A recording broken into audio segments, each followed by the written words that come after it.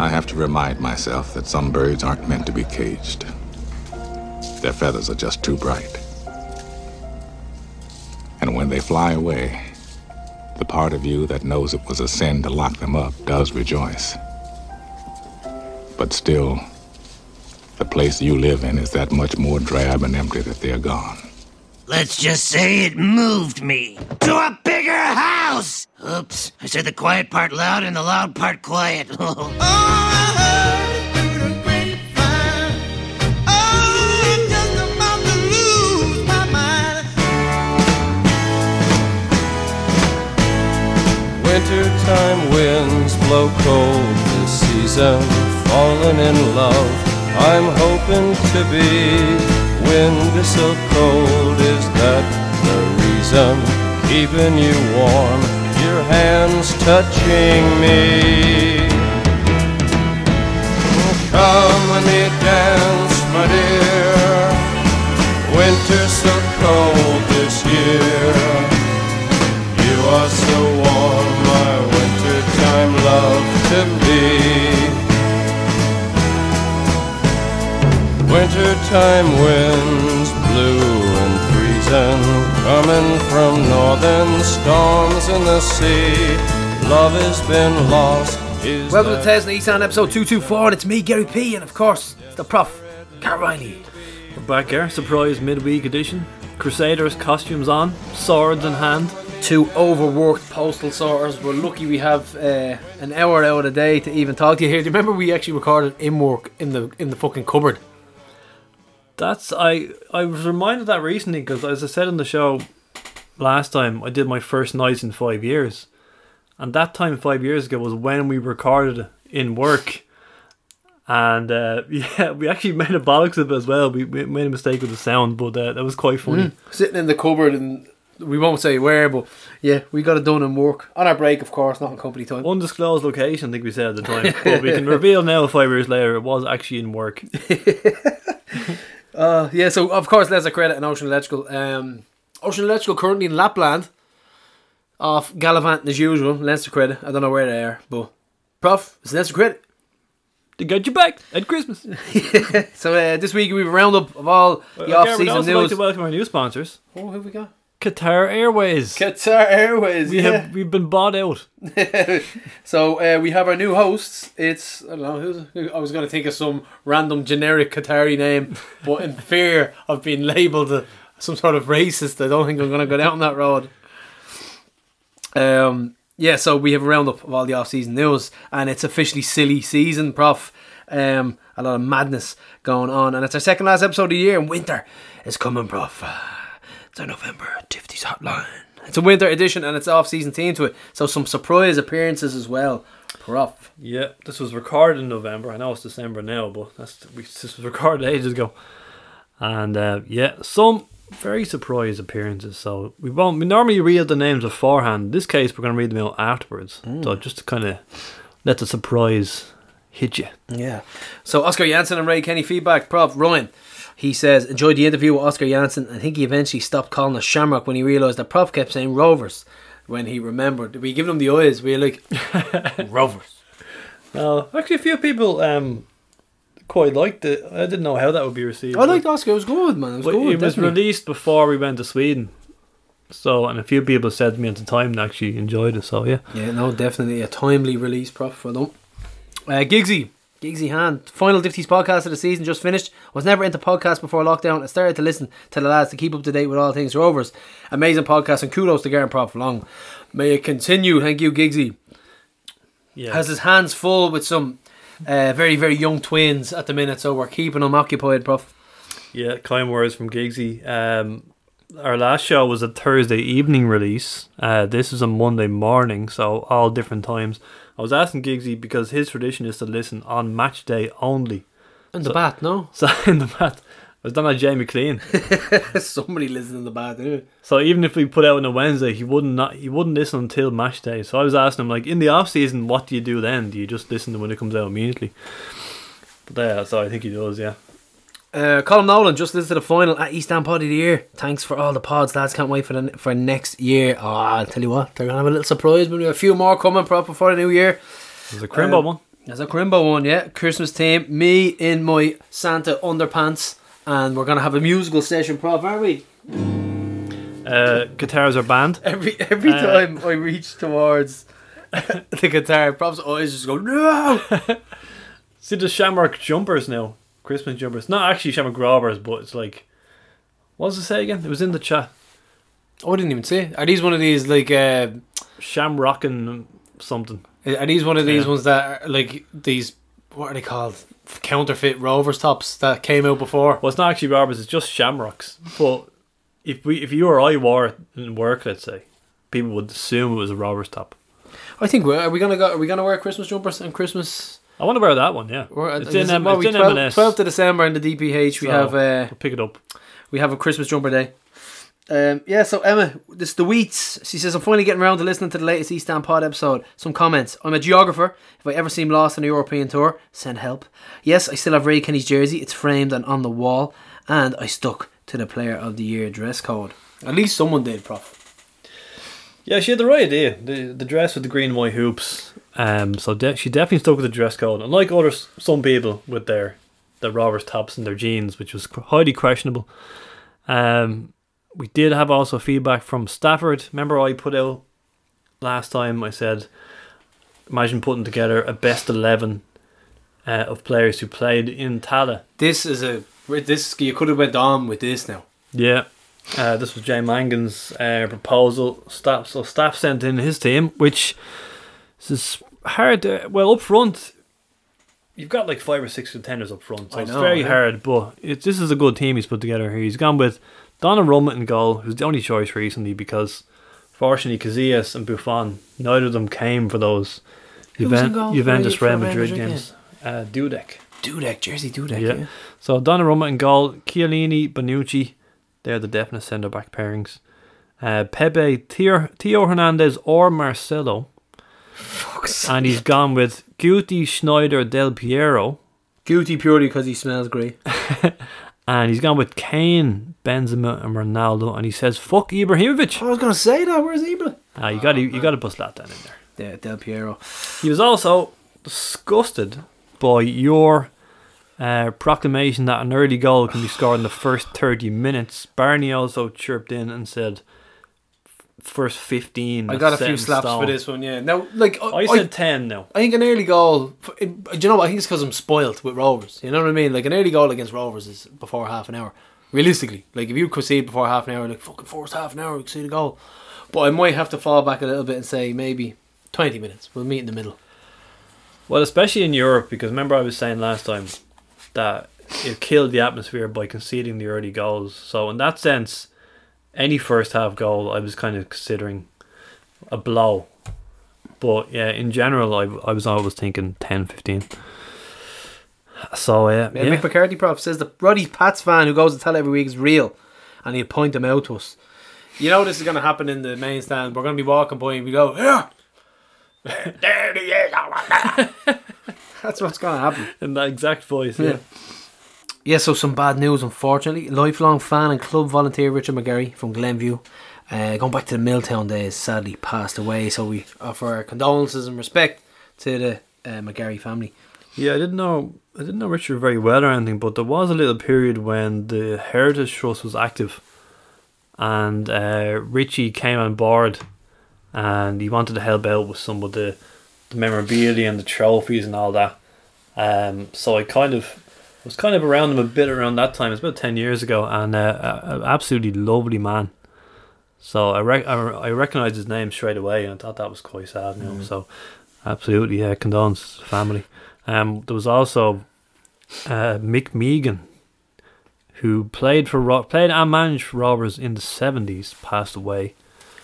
He was actually Ireland's first ever manager, funny enough, because... What? I don't know if you know this, but the Irish senior team was picked by selectors. Oh, that's very gay, isn't it? Up until, what year? Kind of 69, 70 around that. That is very gay. Yeah, so it was like... Remember that story we had in the podcast a couple of months ago? From John Keogh, about how he got called up. So the selectors picked him. And he had like a few hours to break into Milltown, get his boots, head over to Dalymount. He comes over and the manager is like, doesn't even recognise him. Because the manager hasn't called him up. The manager hasn't picked him. The manager has this pool of 12 players that the selectors have picked, and then he runs the rule over them. And then he puts them into their positions and all that. Okay. 12? 12, because it'd be one man on the bench. Or maybe two at that stage. But so I think what happened was John Giles, it would be him, wouldn't it? He had just won the league with Leeds, and he got dropped for a game. And he just thought this was ridiculous that the selectors dropped him. And he was pushing for a proper manager being placed. So was Mick Megan. So Megan was the first. So when the selectors pick the team, who actually gives out instructions and tactics on sideline and stuff like that? Oh, there is a manager. Oh, so yeah, I'll get you. Okay. Just hasn't picked who's going to be in his squad. So surely he has a say. He has a say who goes into his team, or is he just plumped with 12 players? It's unbelievably amateurish, but that's how it was. That's crazy. So it's a surprise. Like he's coming in like, oh, who have I got? Oh, the hell, he's called him up. Yeah. To my team. Yeah, Prof. 4 Provs. McGregor is sniffing around. Not happy about this now. He'll do nothing. That's the thing, right? So, personally, I don't think I'd like if he bought the Provs. We know it's up for sale. Apparently he was in there and he was sniffing around. He was asking $500,000, isn't it? And he liked it, yeah, $500,000. I suppose he has the cash, but he has the cash. He already owns the Forge. Didn't he own them? Did he own the Marbler? No, he owns Marbler, but it's closed. It's been closed since COVID, yeah. There's a place, the Boat Club or some shit out in Holt, but let's be honest, if he buys this, we're gone. He's not going to have us there on a Saturday morning at 10 o'clock, going to Harps at 3, coming back at 2 in the morning, having the room to ourselves, our own DJ, doing what we want. To McGregor, let's have that. Yeah, we were out with our pickets. Well, still one of my favourite memories is when it was 2021, we got that last minute own goal at Richmond Park. My God! We were watching it in the 4 Probs because we still weren't allowed in the grounds at that stage, and the Whack and Robbie Gaffney, who normally frequent the Pines, they had the time of their lives that night, and they had a little affair. I just remember them saying to me, they called me over and I'm like, "Prof, this is a Rovers pub." I think it was like a Carl Cairns moment. This is great. Yeah, so the hotline, Prof. This one is another cracker. Prof has knocked it out of the park again. Questions. We don't have any A's or B's here, do we, Prof? We're going for the 10 solid straights questions. Literally 1, 2, 3, 4, 5, 6. So I'll answer them real briefly. Right, so Rovers highlight of 2022. Choose one on and off the pitch. Scoopy was great. Scoopy late goal. Away to Scoopy as well. Over there, actually, I wasn't over there, but like the moment that we actually qualified. Off the pitch, I think for me, I think the Player of the Year awards went really well. I was really proud of how that went. But other than that, I think all the fans coming together off the pitch and kind of knowing each other and our big support away, travelling support away, I think that was brilliant. Yeah, the late goals against Scoopy and Shells. Most people actually naturally do pick the Shells one for this. And off the pitch, take your pick from Europe, I suppose. Exactly. Yeah. Maybe Ghent. The amount of Ghent was a great show. That's how. Jeez, I'm gonna get home for this one. How could I not pick the family's first European away trip? Do you think number 2? Do you think your family or friends will move to the North Stand when it opens next summer? Not a chance. Not a fucking chance. Well, the Bay Brog out in our chat. I won't be going near that. That's what inspired this question. Fucking elements. Not a chance. Yeah, there's factors, isn't it? Like the wind will be in your face. It sounds like it's going to be more of a family stand anyway. Like the Uldra's not going to move over there. It's one of those, you might go over for the first game to try it out, but then you'll be back to your regular seat. Complete this sentence. The biggest obstacle to Rovers winning the 4 in a row is ourselves. Possibly. That's our own worst enemy at times, yeah. I think probably ourselves. Well, it's if you're picking a team, it's obviously Derry, but you're also saying if we make the right signings, we should pip Derry again. If we don't make the right signings, it's going to be very close. Be interesting. Who's your number 1 player on your shopping list if you're Bradza? Sean Maguire from Preston. I know it's a bit It's a bit of a long shot. But Sean Maguire. he'd be magic. He'd be magic in this team. He'd score for fun. Sean Maguire. I don't really have a number one. To be honest, from what I've Maguire is seen, a show. yeah, from what I've seen from Keane, he kind of failed his audition once or twice. You know, when we played him, he didn't look too good. But listen, signing the top scorer from the league is definitely a good thing. I'll say Keenan then because as far as we know, we've put a bid in for him, so we definitely want him, and we'll call out the players that we've retained Number 5 for next season. But do you go to the FAI Cup finals that Rovers aren't involved in? Absolutely not.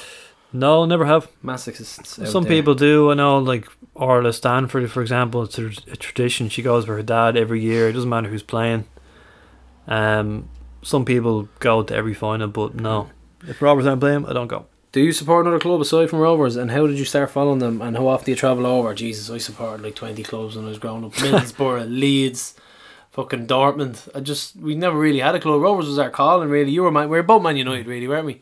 Yeah. We both like Man United. You were a big Inter fan. You loved all the jerseys. Those jerseys always remind me of you. Inter, yeah. Ronaldo and Vieira up front. We went to a United game, didn't we? It was terrible. It was actually Roy Keane's first game in charge of Sunderland. Yeah, it was terrible. I remember 2007. Kenwyn Jones. Yeah. 1-0, wasn't it? Skulls, maybe. Who will win the World Cup? And do you or anyone know have strong feelings about Qatar's host? Do you know what? I think I only thought of this in bed the other night where we missed a beat. If we had got hold of the players and asked them for predictions, that would have been brilliant. If we could have said top goal scorer, most assists, most reds, prediction who you're gonna win, top like the final. Yeah. Only thinking of that, but as far I think the two best players in the World Cup at the moment have been Mbappe and Messi. Messi's been brilliant. He's just turned up for every game. I don't think Argentina will do it. I think they'll fall short. I'm gonna go Brazil or France possibly. I think that person with that little bit of magic, like Mbappe was outrageous in some of those games, some of the things he did. I think Brazil overall as a squad, dark horses. I think they possibly could do it, you know. Their bench alone could win a World Cup. Yeah. So I think that's it. I think Brazil. I do like this Uruguay team. I think there's some lovely players. Man, Valverde is a super player to watch. They were knocked out tonight, weren't they? I know, unbelievable. Brazil. Lovely player though. Yeah, Brazil, France, or England, I think, are the only three who can. I know Spain have looked very impressive at times, but you saw the other night against Japan. Although you could argue that were they actually trying to win that game? Do we have strong feelings about Qatar as hosts? Honestly, man, I don't think it's that far up on my list of things that I'll boycott. I mean, if that's the case, I don't have any morals or I don't care about what happened in migrant workers and stuff like that. But realistically, what is me not watching that World Cup gonna do for anything? I have opinions about it, and I don't agree with what went on. But realistically, if I boycott it, what's it gonna do? We'll talk a bit more about the World Cup in a while, about those sort of controversies. But yeah, I get what you're saying. That's why I said beforehand, I'm not going to come out and say I'm not watching this World Cup, because then you just end up sitting down and watching it. Exactly. Yeah. Winter's coming, Prof. What do you like and dislike about the season of winter? Christmas is great. Love Christmas. If you have kids. Love Christmas. Don't like cycling to work in the winter because it's Baltic and the wind cuts through you. Yeah. A few people say it in their answers. Going to work in the dark, coming home in the dark. That's a bit depressing. Yeah. So that would be one for me. Generally, I actually don't mind the season of winter. Oh, I'm alright with it. Like I always said, I'd rather we had really, really mental winters and had good weather. You know, in the summer, I'd take that instead of blandness all the way through. We're just middle of the road, so it's kind of, especially when you're Robbers fanatics, it winter ties in with Robbers, because we aren't playing for a few months. And you're kind of, there's a build up to it coming back. There's the off season. There's the Shamrock rumours. Yeah. There's the fixture list comes out maybe end of December. Yeah. And the pre-season and the friendlies. So it's all kind of interconnected, especially if you're Rovers mad. But the cold doesn't bother me. No, the darkness. It's not that cold to bother you. The darkness is a bit depressing. It's not like outrageously cold that's going to bother you. You know what I mean? What do you usually when do you usually start suffering Rovers withdrawals, or do you find something new to occupy yourself on Friday nights? I've found myself going out and having more grub and pints and trying new places with my wife. So I was only talking to Ed Saul today about actually withdrawals. and it's not kicking in for me yet because we're a little bit busier, I'd imagine, than most during the season. And you in particular, I'd say you're loving the off season, just having a bit of a break. But I find myself like just like kind of like organising nights out and stuff like that, where it's nice to have a little break. And I'm thinking, right, the madness is over, the rush is over. The players are off doing their own thing. You do miss the football, but like it's not. I'm not having started suffering withdrawals. I think it starts kicking in for me when I get the season, when I get the fixture list, and then I'm looking at it, right. Now I need to start planning. When that fixture list comes out, I'm straight into the work roster. What have I got? Boom, boom, boom, boom, boom. What am I going for now? Yeah, no, I don't suffer withdrawals. I've said this many times. When you win the league, I'm not that desperate for it to come back. I'm relaxed. I'm enjoying the break, especially with the podcast, because we went hard at it there every week. So I'm quite.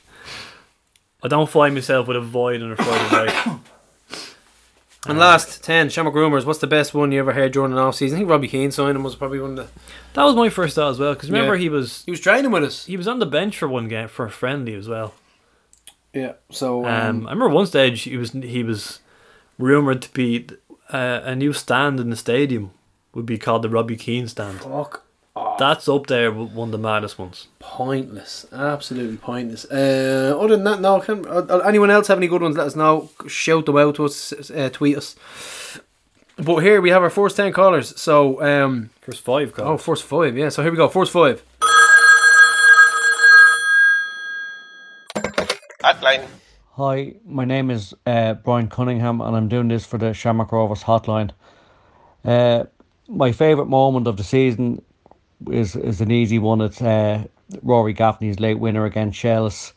Off the pitch, I'd say my favourite moment would be the reception Josh Bradley got when we lifted the trophy.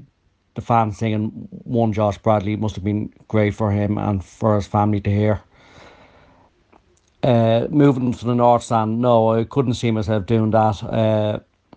I have a regular seat in the West Stand, I'm sure I'll stay there.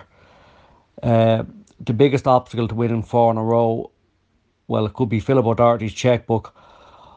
Also, I think we need to improve our away form. We dropped a lot of silly points, I think, away from home this year. We just might need to improve that, although our home form has been exceptional. One player I'd love to sign, Phoenix Patterson. I think his pace playing off Gaffney would cause headaches for most defences in the league. I don't think we get him now, but I'm sure he'll go back to England. But it'd be a great signing. Do I follow any other team? Just Celtic. I used to go over a little bit. I haven't gone in a long time. I used to go on a Friday, the boats on a Friday night, a few points in the Harp, the ballot band in the Plough-In, and the late night bus from the GPO up to Belfast and on to Glasgow was a great trip, but I haven't gone in a long time. Do I go to the cup final anymore? I haven't gone in the last few years. I used to always go. I haven't gone in the last few years. Well, largely because I didn't want to see Bows win the league 2 years ago, and just this year I just didn't bother going. Yeah, I will watch the World Cup. I'd say Germany could be a very good bet. I don't really know anyone who was not looking at it because of the other things. I'll certainly enjoy it. Once England don't win, I don't really care who wins, to be quite honest with you. Shamrock Rumours.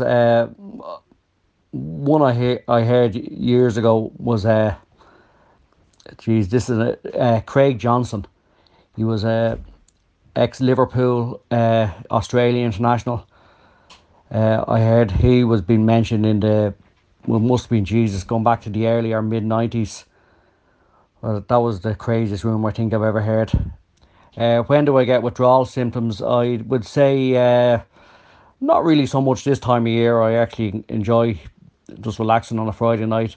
But after Christmas in mid-January, late February, you start looking forward to the new season and getting back into it. Okay, listen, thanks very much. Bye. How's it going, lads? This is Aidan Marr calling into the Tifties hotline. It's my first time, so thank you very much. What was my Rovers highlight of 2022? On the pitch, I suppose definitely winning the league, and then off the pitch, just generally getting to go to so many games, and the European games especially with family and so many familiar faces was a real that was a real treat. Especially a big shout out to my brother for skipping the queue in Malta and making sure we got on that rescheduled flight home. Sound for that. I own one. Do I think family or friends will move to the new North Stand when it opens next summer? I actually hope they do, and I'd love if the Ultras did as well, because I just picture looking down at the three stands and the pitch with the mountains in the background being quite picturesque. Not that that's what you'd be going to games for, but I can just imagine the pictures would be savage from that view. The biggest obstacle to Rovers winning 4 in a row is probably Derry City blowing their load on a bunch of players and having a competitive squad to actually challenge us. That or the lads getting in their own head about it. But I think we have every chance to get it done. Number one shopping list for Bradser, probably the top goal scorer, but from all reports, they're looking for a fair few quid for him, so I'm not really sure if that's something we can pull off. Do I go to FAI Cups finals that Rovers aren't involved in? Funny enough, again, my brother, he had spare tickets or free tickets to go to it, and then in the end, I think I just woke up on Sunday, went for lunch, completely forgot about it, so we just said fuck that. So there wasn't no real desire to go, but for free tickets we considered it, but didn't in the end. So, and no, I haven't before either, only when Rovers are involved. Do you support another club outside of Rovers, and how did I start following them? To be honest, no, none. And I always get that question, who do you support? And when I say Rovers, they say, who do you really support? Which has always annoyed me. So I usually just say Rovers again. Not really a fan of teams outside. I kind of don't mind when people support, like, European teams and that, but it's always grinds my gears how much people support an English team and call it their real club, which is a bit annoying, but however. Who will win the World Cup? I'm hoping France do it, because I have them in the World Cup draw in work, so that'll be worth a few quid to me. But other than that, I don't really care. Hope it's just good games, which there has been so far, thankfully. What do you dislike about the season of winter? I suppose the obvious is the cold, but more so how dark it gets, how quickly. It's genuinely depressing being in the dark all the time. Like, you go to work in the dark and you finish work and come home and it's dark, so it's miserable that way.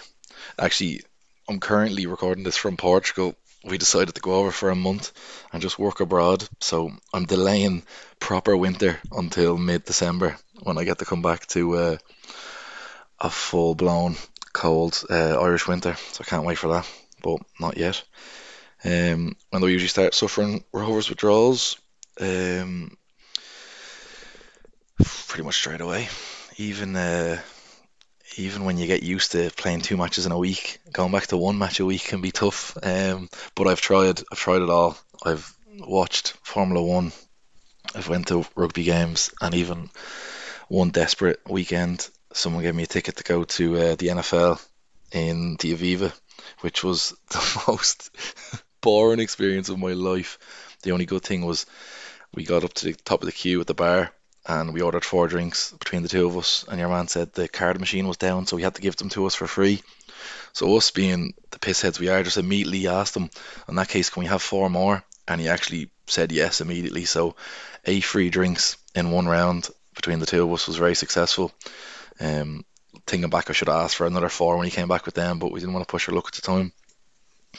When they usually start suffering, I answered that. Shamrock rumours, to be honest, I can't recall any rumours, so sorry, it's going to be a poor answer, but yeah, I can't remember. But anyway, that's me finished. Thanks for allowing me to call in.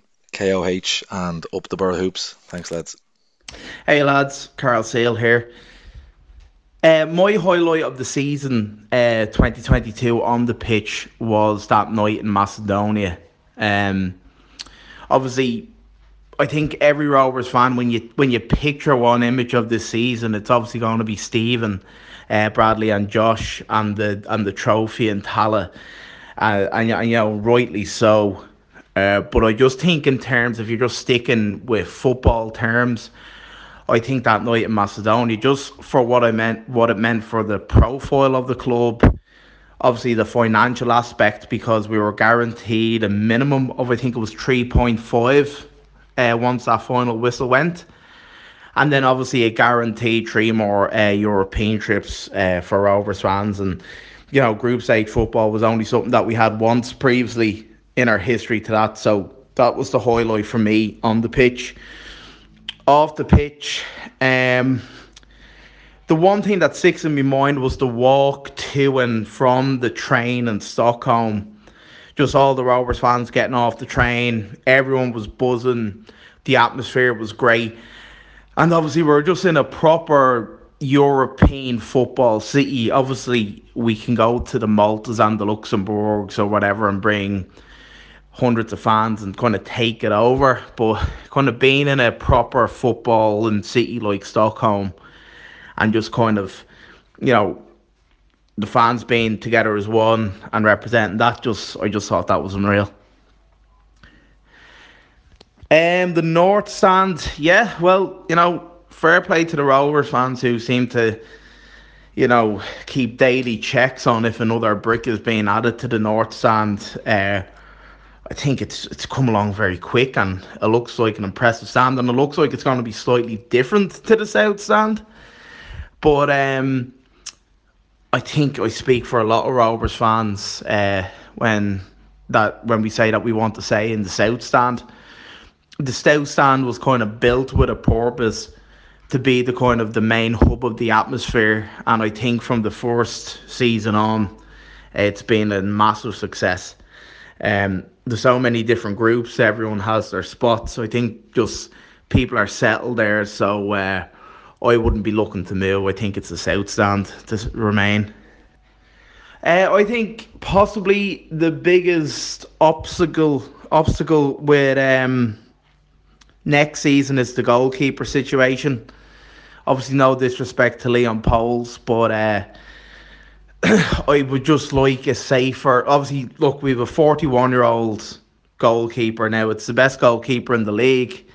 It's still a 41-year-old goalkeeper who's obviously going to be prone to injuries a lot more than he was when he came back to us. So I just think... I think a lot of Rovers fans are concerned they would just like a kind of a proven keeper at number 2, and it doesn't even have to be someone that we already know. I can't give you a name. I can't recommend a keeper from the 3rd division in Scotland or anything. But I just think that, you know, God forbid, 2 games into the season, Big Al takes an awkward fall or something like that, and then I really think that has us fucked. So a goalkeeper, I think the goalkeeping situation is huge. There's other things, but to me the goalkeeping situation is huge. And for the question of who would be on the shopping list, I would just think a kind of a more experienced goalkeeper. I don't know who'll win the World Cup. I can't see it being a European side.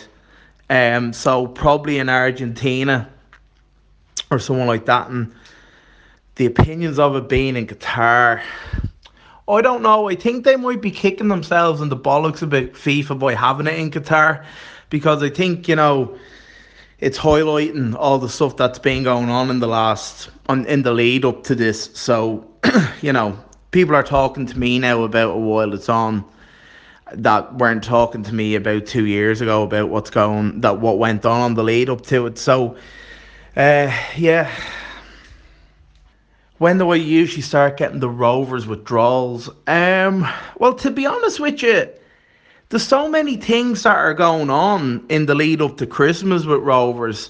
You know, supporters clubs kind of have their Christmas get-togethers. There's the members' lunch coming up at the weekend. And you're still in all the WhatsApp groups and all the stuff on social media. So even though there's no football being played, there's still kind of a lot going on in the Rovers world. But it's kind of around late January when you start kind of yearning for the live football again. Shamrock rumours. Well, it started early this year and it started with a bang. You know, half the team were leaving. We were signing half the league. James Talbot was signing for $5,000 a week. He was getting a Jeep. All mental kind of stuff. The singing section was going to the North Stand. All these mad kind of rumours. But I think the one that I've heard the most that's kind of catching on is the Aidan Keena from Sligo to Rovers. But to be honest with you, I don't know what the realistic thing of that is, but that's really it. But I'm sure, listen, look, how many weeks, another 8 weeks or so until the season is back, so I'm sure there'll be a few good ones. Prof, Ger Feary here. The answers to the questions you posed. Number 1, winning the league, the trip to Ghent, beautiful city, in the company of Albert McCready. 2, no chance. 3, complacency. 4, collie wheeling. 5, normally I do. 6, I'm a shareholder and season ticket holder at Celtic from 1967 onwards. Rare thing then on RTE, a live final. So been a fan since then. And I normally try to get over 5-6 times a season. Number 7, Spain to win it. And it should never have been given to Qatar. Number 8, getting a few points earlier on a Friday evening. And the B side of that, no football on a Friday night. Number 9, the end of February is normally when withdrawal symptoms kick in. And the Shamrock rumours, number 10, that Senator McCarthy's green Shamrock suit still fits him. No chance. Cheers. Robbie Horgan. Highlights of 2022 on the pitch. Well, I'm sure everybody will be saying winning the league for the third time, and rightly so, which was brilliant. But I think the European campaign this year has been fantastic. How they performed and getting to the group stages again. And on a personal note, when they played Djurgården's home and away, brought back great memories for myself for playing for Rovers against the same opposition nearly 20 years ago. So that was my highlight. Off the pitch, I have to give huge congratulations to the board. I don't often do this, but I have to say they conducted their business very well. With the European money they got in, transfers of players, add-ons and that, how they've utilised this in the right way, as in the good training facilities at Roadstone, and the underage sector doing so well and promising as well. So fair play to them. It's been put back through it, and they'll reap the rewards of that down the line as well too. Don't think I'll be moving to the North Stand anytime soon, but saying that, the actual when that does come through in the summertime, to have the whole pitch surrounded on each side now will be absolutely fantastic, and I'm sure they'll fill it out as well. Of too many ex-players and long life Rovers fans over in the East Stand, so unless they move them over to the North Stand, I'll probably just still stay in the East Stand. The biggest obstacle I think for Rovers this year will be Derry City. They're getting closer each year, and they also have the money to spend on players, so I think that'll be the biggest danger to Rovers doing the 4 in a row. Number 1 player, if I was Bradza, I think it's time to shop outside of Ireland, because I think we're all taken from the same pool when you're looking for someone. But I do think we need a 20-goal striker. Hard to get, I know, but maybe a big target man. The goals were definitely spread around last year, but I think a big target man, and maybe look at the Scandinavian countries. You know, we played against them this year in Europe, and I think there's plenty of players coming from that region of Sweden, Denmark, Norway, Iceland, that we could maybe pinch and easily, get someone like that over to be our front man and a talisman. And as I said, you get 20 goals out of them, that would go a long way, not just in the league, but also for European football as well next year. Do I go to the FAI Cup finals? Yes, at times. When Rovers aren't playing in it, generally not. But I've been lucky enough in the career I had that when you the 25-year anniversary, you get called back to go when you've been in the cup, and also after doing the pro license, you'd get to be invited to the cup finals as well too. So outside of them, wouldn't watch it at home, unless obviously if Rovers are playing. Yes, I do support another team, Drogheda United. Are the other team. I spent nearly 8 years with Drogheda as a player, coach, manager. With Rovers, I spent 11 years. So both clubs mean a lot to me. And that'd be the fixture I look out for and go to most. You know, it's Drogheda versus Shamrock Rovers, home and away. I'd go to that. Outside of that, I'm a big Arsenal fan as well. So obviously things are good there too at the moment. So life is good at present. I think France have a great chance of winning the World Cup. Don't ask me reasons why. Spain look good at this moment as well too. I don't know anybody who's kind of not looking at the World Cup. The protests are right in my opinion, but it's probably time now to let the football do the talking now. Been some shock results, especially with Argentina and Germany getting beaten in their opening games. And look, that's what makes it a beautiful game. So I hope it stays that way for the duration. Winter football is coming, yes. So what I like about winter is to light a nice big open fire and get a takeaway on a Saturday night. Dislike having to clean the fire out the next day. So I have no withdrawal symptoms as yet at the moment with Rovers. Usually that'll be around February of 2023.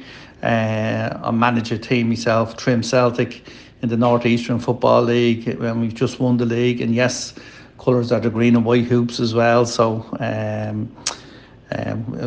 consider that a double this year. So and I've also got 3 grandchildren that keep me plenty busy. So no withdrawal symptoms as yet.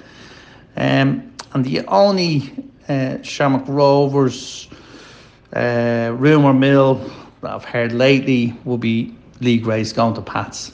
He's another year to go on his contract, so that would surprise me a little bit. Thank you. So that was Brian Cunningham. Yes, we're from Drogheda. Aidan Maher, Carl Seal, Ger Feary and Robbie Horgan. Is it Aidan Maher or Aidan Maher? Ooh, I'm sure he'll clear that one up. I'm going to go Maher. Interesting stuff from all the lads. Some good insight into there. Carl Seal, look, Carl Seal's anecdotes and his insights into his ultra-minded insights, and some good stuff from Robbie Horgan. Nice mix there, Prof. I like it. Ex-player, Ger Feary, a stalwart. Carl Seal, ultra. Aidan Maher, general Philistine, and Dirty Fingers Brian Cunningham. I was just about to say, should we say his nickname? Well, listen. Well, now we have to say where it comes from, don't we? If we're going to say that. We'll let him clear that one up. He was a mechanic. Yeah, that's it. He was a mechanic, yeah. Ger Feary with a dig at McCarthy there at the end. Oh, yes. Saw that coming. Oh, yeah, what I should have said for my maddest rumour was Akinadi, right? Because I remember, I think it was around 2015 was when he was in great form.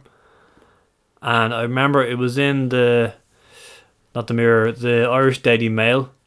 And I just remember seeing in the paper, going, ha! Turn the page. That's how sure I was.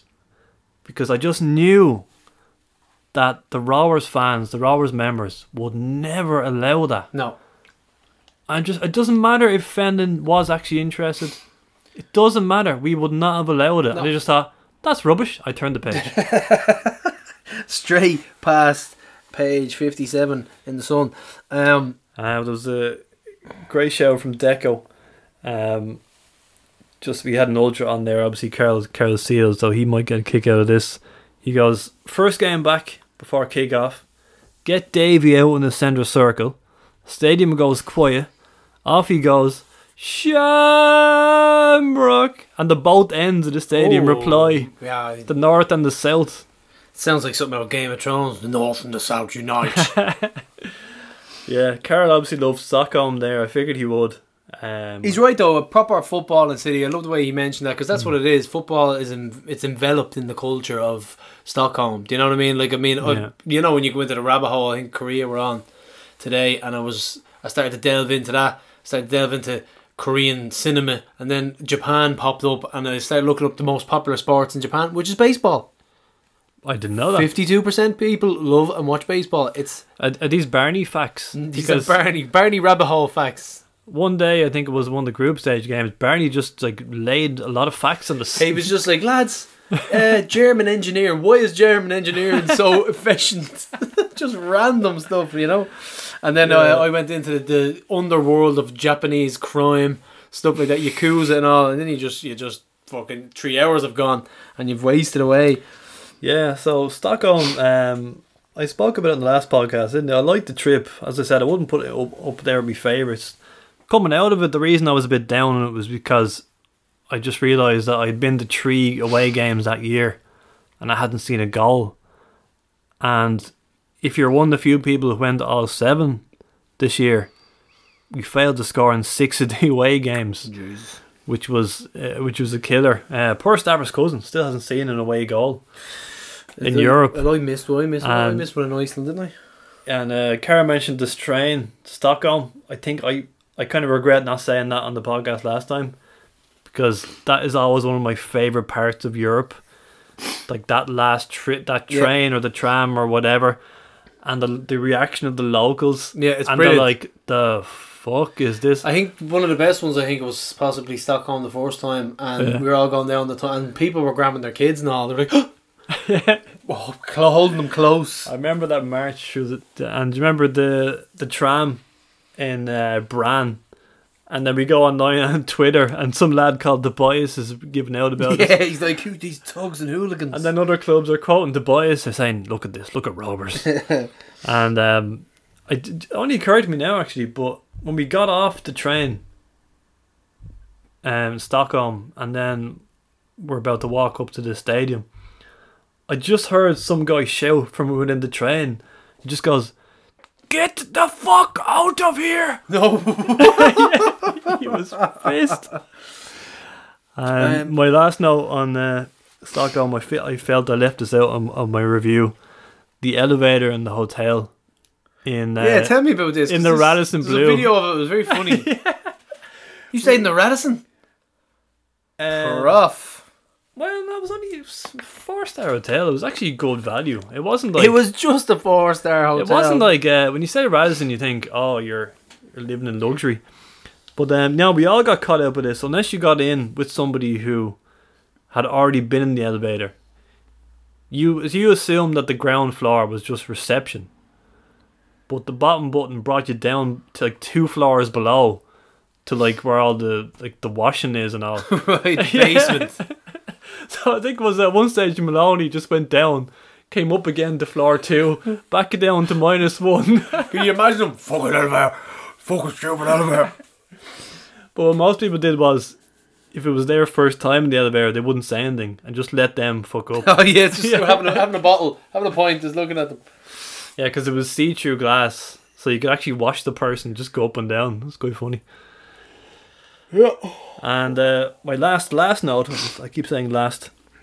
Remember I was saying we were advised not to go back to the Green Hunter. Yeah, you weren't happy with that. And some people did go back early, so they got in. But if you came back kind of late, the bouncers were refusing you. And one man shouted at the bouncer. He shouted at Swedish police outside the Green Hunter. And he said they were violating his human rights What, to have a pint? by not letting us in. Stop it, will you? Yeah, so proper photo went up on Tala Stadium's Twitter account from up in the North Stand, and it looks the biz. It looks very cool, prof. Very high, very high. Yeah, very steep. Paul McGrath said every new stadium that is built now is a bowl. I think Tala Stadium having 4 separate stands actually adds a bit of old school type of character to it. And Q, bows, hipsters, talking about concrete jungles, Yeah, and great. soulless stadiums. Great shout, that. Yeah, I like that. Philly Maguire, currently in New Jersey. I think he's been floating around all over New York. Be some crack if we can get to the stage where we can get Davy chant across the south and the north as well, like Prof just talked about. That's what we're saying, yeah. Right, the World Cup. Here's the World Cup section. Gar Brennan, the Qatari organisation running the World Cup is called the Supreme Committee of Delivery and Legacy. Sounds like something from fucking Star Wars. It actually it does, in fairness. Like, the opening ceremony was bonkers. Right, I have questions. Many questions. So, actually, do you know what? I don't think they're right for this show. They had like this little guy Without limbs? without, like, he had, it was like from his chest up. Do you know what I mean? Mm-hmm. With Morgan Freeman. With Morgan Freeman, and they're kind of like, they had like a Da Vinci moment. You know, like what's the name of that fucking painting? Mona Lisa? No, on the ceiling in fucking Oh, Rome. Michelangelo? Yeah, no, they're touching. Yeah. They're touching fingers. Like, they had like a moment like that, and it was supposed to be epic, and everyone was just like, this is weird. But he's no lower half. You know what I mean? Like, he had like from his torso, not even his torso. I don't think he had a stomach. I didn't look into who he was, to be honest. I just saw Morgan Freeman. I was like, this is random. Yeah, like he had like just literally from his pecs up. I'm thinking, Yeah. like organs, and so but either way it was bizarre, and they've a lot of mad customs over there. The drums were cool though. They were banging the drums. It's like something out of Apocalypto. Well, yeah, no, it's odd. Of course, we can't tell who are real fans and who are fake fans at the moment. Were you hearing the stories about the Qatari Ultras? They were hiring people. They were in a training camp in Pakistan Fuck or off. something. There was actually a training camp of Ultras. I would love that. Could you imagine? That'd be great crack. And they were trained how to sing and all at a game. Yeah. So, yeah, some people, you were impressed with this guy. Some people were smart enough to go on winter holidays. Fucking geniuses, man. Seen Paul McGrath, Maloney, a couple of other people going away, and then I was thinking to myself, oh, winter holiday, it's not bad. And I was like, the World Cup? A week away, 10 till 10 football every day. Fucking geniuses. But then they were invaded by the Welsh in Tenerife. Yeah, throwing garden chairs at each other. Yeah. Maloney McGrath. Maloney McGrath, yeah. Controversies, Prof. Or controversies, which one is it? Controversies, yeah. I mean, I suppose what can we really add to this whole Honestly, debate, I'm sick but- to death of it. Like, I think the lack of fans in the stadium just kind of sums it up. No one has bothered their bollocks going over. It's too much of an effort. There's a lot of money. You can't go on the piss. I mean, did you see the Mexican fans with the binoculars? Mexican fan was bringing a pair of binoculars in, but they were actually a bottle. So when you put them up to your eye, I think you can't really see much. So the copper put them up to his eyes, and he was like, "Oh!" And then he screwed off the cap. He's like, "This is a drink." Well, the fact that the Qataris just announced 2 days before the World Cup started that no, you actually can't have a drink That was nuts. outside the stadium. Of course, you can if you pay for premium seats inside the grounds. But Jesus, like 12 years they've had to plan this, and then 48 hours. No, you can't drink. No drink, and then Budweiser just decided to give it all to the winner. Yeah, well, they're suing now. Yeah, and I think they win as well, but I don't think Qatar care. They look at the money coming out of their ears. So it's not so much that I want to talk about the rights and wrongs of Qatar. It's just I'm kind of interested by the attempted protests. You know what I mean? Like the One Love armbands, but then they backed down with the Yeah. threat of a yellow card. The And Trevor then- yellow card was embarrassing, really, wasn't it? Yeah. And they all backed down over that. Like, but I think as regards to like pitch invaders and stuff like that, I'm not that brave. I'm not running on that pitch. Well, the only brave thing, like, an armband is just an armband. It's a piece of cloth on your arm. It's not actually doing anything. Whereas Iran players not singing the national anthem, that's risking their lives. So they actually made a mockery of the 7 countries who backed down wouldn't wear a bleeding armband. And they literally would possibly have serious repercussions over that. Now, not a lot of them would live in Iran. I doubt there's very few of them that live in Iran, but the current regime that exists over there, with women's rights and stuff like that, like it was nice to see though. Which possibly affected their performance against England, because they were clearly a lot better than they showed in that game. Yeah, because they beat Wales, albeit Wales weren't very good. But a tweet here from FC20 Benson. If you're not watching the world, if you're not watching the World Cup opening ceremony, there's loads of lads armed with swords doing an Arab version of "Ooh Ah Up the Ra." Yeah, yes. Twitter has been alive. It's been pretty good. One of the highlights for me was the first game, Qatar and Ecuador. The ref refused to wait for the countdown. You know, when the countdown over the PA, they go 5, 4, for the game 3, to kick off, and the ref just said, "No, fuck it, kick off." That was brilliant. Have you noticed any good refs? I like the American ref. I think they're all terrible. But you know what the thing is? Are we going to talk about VAR? We'll talk slightly about VAR because I know you hate it. I hate it as well. But the thing is about VAR, it is the refs are petrified to fuck up because VAR is there as well. Because they know they'll be scrutinised even further because it's in front of them. They will not make any sort of brave decision. Like, I'll give you an example. The Messi penalty. Did you see that fucking madness? That was ridiculous. How is that a penalty? How is it a penalty? So you cannot, as a keeper, you touch someone's head or anything in the phase of play, you get a penalty given against you. I couldn't fucking believe it. And keepers are normally so protected. The handball that went underneath is what was it, Portugal? The handball? That actually divided opinion. I think not a penalty. Not a penalty. Some people were like, oh well, it was a goal scoring opportunity. But like, where are you supposed to put your hand? Totally accidental. And then it happened again the next night in a great position outside, just outside the 18-yard box. I wasn't given. I wasn't even looked at. So but they keep, every time some mad decision happens, they flash up a big rule book on the screen. But that one, that handball you're talking about, they actually proved that shouldn't have been given, even according to the rules.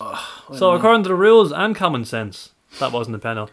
Ronaldo dived in the first game, got a penalty. They didn't go to VAR for that one. Why? I don't know. The one that pissed me off was the Brazil goal against Serbia, I think, in the, Vinny Jr. in the first game. It took them 70-something minutes to break them down. They put a great move together, great finish. 2 minutes passed by. They called VAR. They had to wait for the VAR. And then they ruled it out because of some first phase 40 yards from goal. You're absolutely, and it was marginal, absolutely killing the joy and the spontaneous nature of celebrating the goal. So then when Brazil did score after that, they just stopped. I didn't react. I was just like, well, I better hang on here. This might be offside. I just feel for them. But in saying that now, if there's a foul in the lead up to a goal, it should be called. Do you know what I mean? Like if someone fouled someone and then they go and score. If there's a blatant foul, yeah, okay. But if there's something like, if there's a marginal offside call, but just an arm is barely ahead, I think we should be giving the advantage to these offside calls. To the goal so frustrating, man. So frustrating. Literally, you don't get an inch. That's not. I know that's a saying. They actually don't get an inch. It's nuts. There has to be like, when's it gonna stop? I'm just glad we'll never have it. Put it that way. We'll move on, Prof. We'll move on. Fuck Pharaoh. Honestly, I don't like it itself. So I am biased, but they're also not even using it properly. Yeah, they really aren't. Other World Cup notes, non-VAR though. Oh yeah, who did I back? I had France and Mbappe. I got that at 17s. I think it was Lautaro Martinez. I went with that, and he has flopped. Although he could pop up with a hat trick. Messi in Argentina. I got that. I got Brazil to win outright. A couple of good ones so far. Fancy football. I was the man for the first 2 match days. Now I'm stinking because I don't know how to fucking play the game.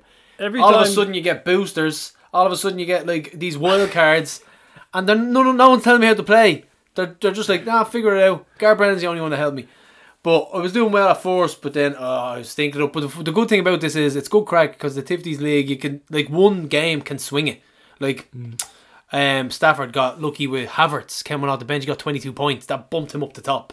So it's good crack, but there's a lot involved. I wouldn't be able to do it for a season. Every time I come in the chat, you're giving out about it. You're like, I can't log in, I can't change my team. Just some odds. Aussie Nate's Homeland, I think they were initially 500 to 1 to win the tournament. And then he got 140 to 1 odds on a Costa Rica and Japan double. On if there was ever Thursday an Aussie night. Nate bet. Yeah. That is And it. for 75 seconds, he had won that bet. Because Germany and Spain were going out at the same time. Actually, I have to do my transfers, Prof. We're gonna have to pause. We're gonna have to pause the podcast.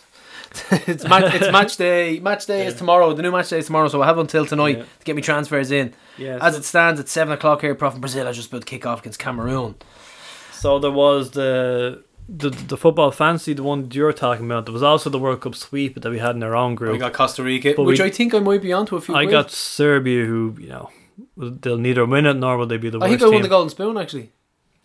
Who did you have? Costa Rica. Costa Rica, yeah, minus 11, so the most goals conceded. So I think it's 40 quid. I think they have. Yeah, I can't see anybody else kind of getting tonked like that, unless Brazil pull it out of the bag tonight. But so we didn't quite have enough participants in our World Cup sweep. So Rob Lavelle, with the delicacy of an elephant in a strawberry patch, a bull in a china shop, comes in to the last man standing group and he goes, "We don't have enough players in the main group. Do any of you want to get in our World Cup sweep?" And we're all like, "Oh my god!" And the Tipsies group, the LMS, the last man standing group, the Golden Goal group were like, what do you mean? And I put it in. I was like, if any of the slime in here want some of the surplus spots in the World Cup sweep, let us know. I was like, I thought we were the main group. But no, it's been interesting. It's been a bit of a quiet, but the games itself and the way people have been qualifying, and it's been mental. It's been enjoyable. First game day, maybe second game day. It's been yeah. Well, of course, if you're working, you're missing 3/4 of this World Cup. Like the two biggest. Shift, yeah, I was on 12 to 8, which fucked me big time. Well, I'm 8 to 4, so I was getting the second half of the latter game, and then you see the night game. But the two biggest shocks were Argentina losing to Saudi Arabia and Germany losing to Japan. So I feel like I missed out on those. That Saudi Arabia win, that has to be up there with the biggest shock of all time. Madness. 9 of Saudi Arabia's 11 players played in their own league. And 35 games unbeaten. I think that made a mockery of that unbeaten streak because no European opponents in that run. But still. Because they couldn't play European opponents during COVID. True. Still though, I mean, come on. Yeah. In fairness, Martinez did get like those 3 disallowed goals in that game as well for Argentina, don't forget that. So it could have been a Tonkin. And I was just about to mention Tonkins. We've had 6 goalless draws. The record is 8, so that could be broken. And I think we've had 2 Tonkings. England 6-2. England 6-2, and we had Spain 7-0. And in honour of Spain, I've looked up the Spanish for tonking. It's Tonificando. I'm having a little vape here. I'm hooked on these fucking elf bars. Say it again. Tonificando. Is that real? That's no longer tonk. Tonificando. I don't know why we're going. And then I don't know why we sound Japanese as we pronounce it, but Tonificando. So no, it's enjoyable, and like you said, so our World Cup sweep was totally fixed. Yeah. Imagine the guy who organised it getting Argentina, you know? Yeah, 110% attendance record so far, which is excellent. But fair play to the Qataris. Yeah. 90,000. The stadium's 40,000. 90,000. McDowell went over. Yeah, he was in like 11 games in 9 days. Unbelievable, brilliant stuff. I'd say that was his postcards have been pretty good as well. So big shout out to McDowell. Full marks for getting the word tonked into one of his postcards. Do you remember the first day actually? At the opening of the World Cup, Ireland were playing a friendly in Malta that evening. You could not get over this. You text me and you're like, why the fuck are we playing Malta when the World Cup is on?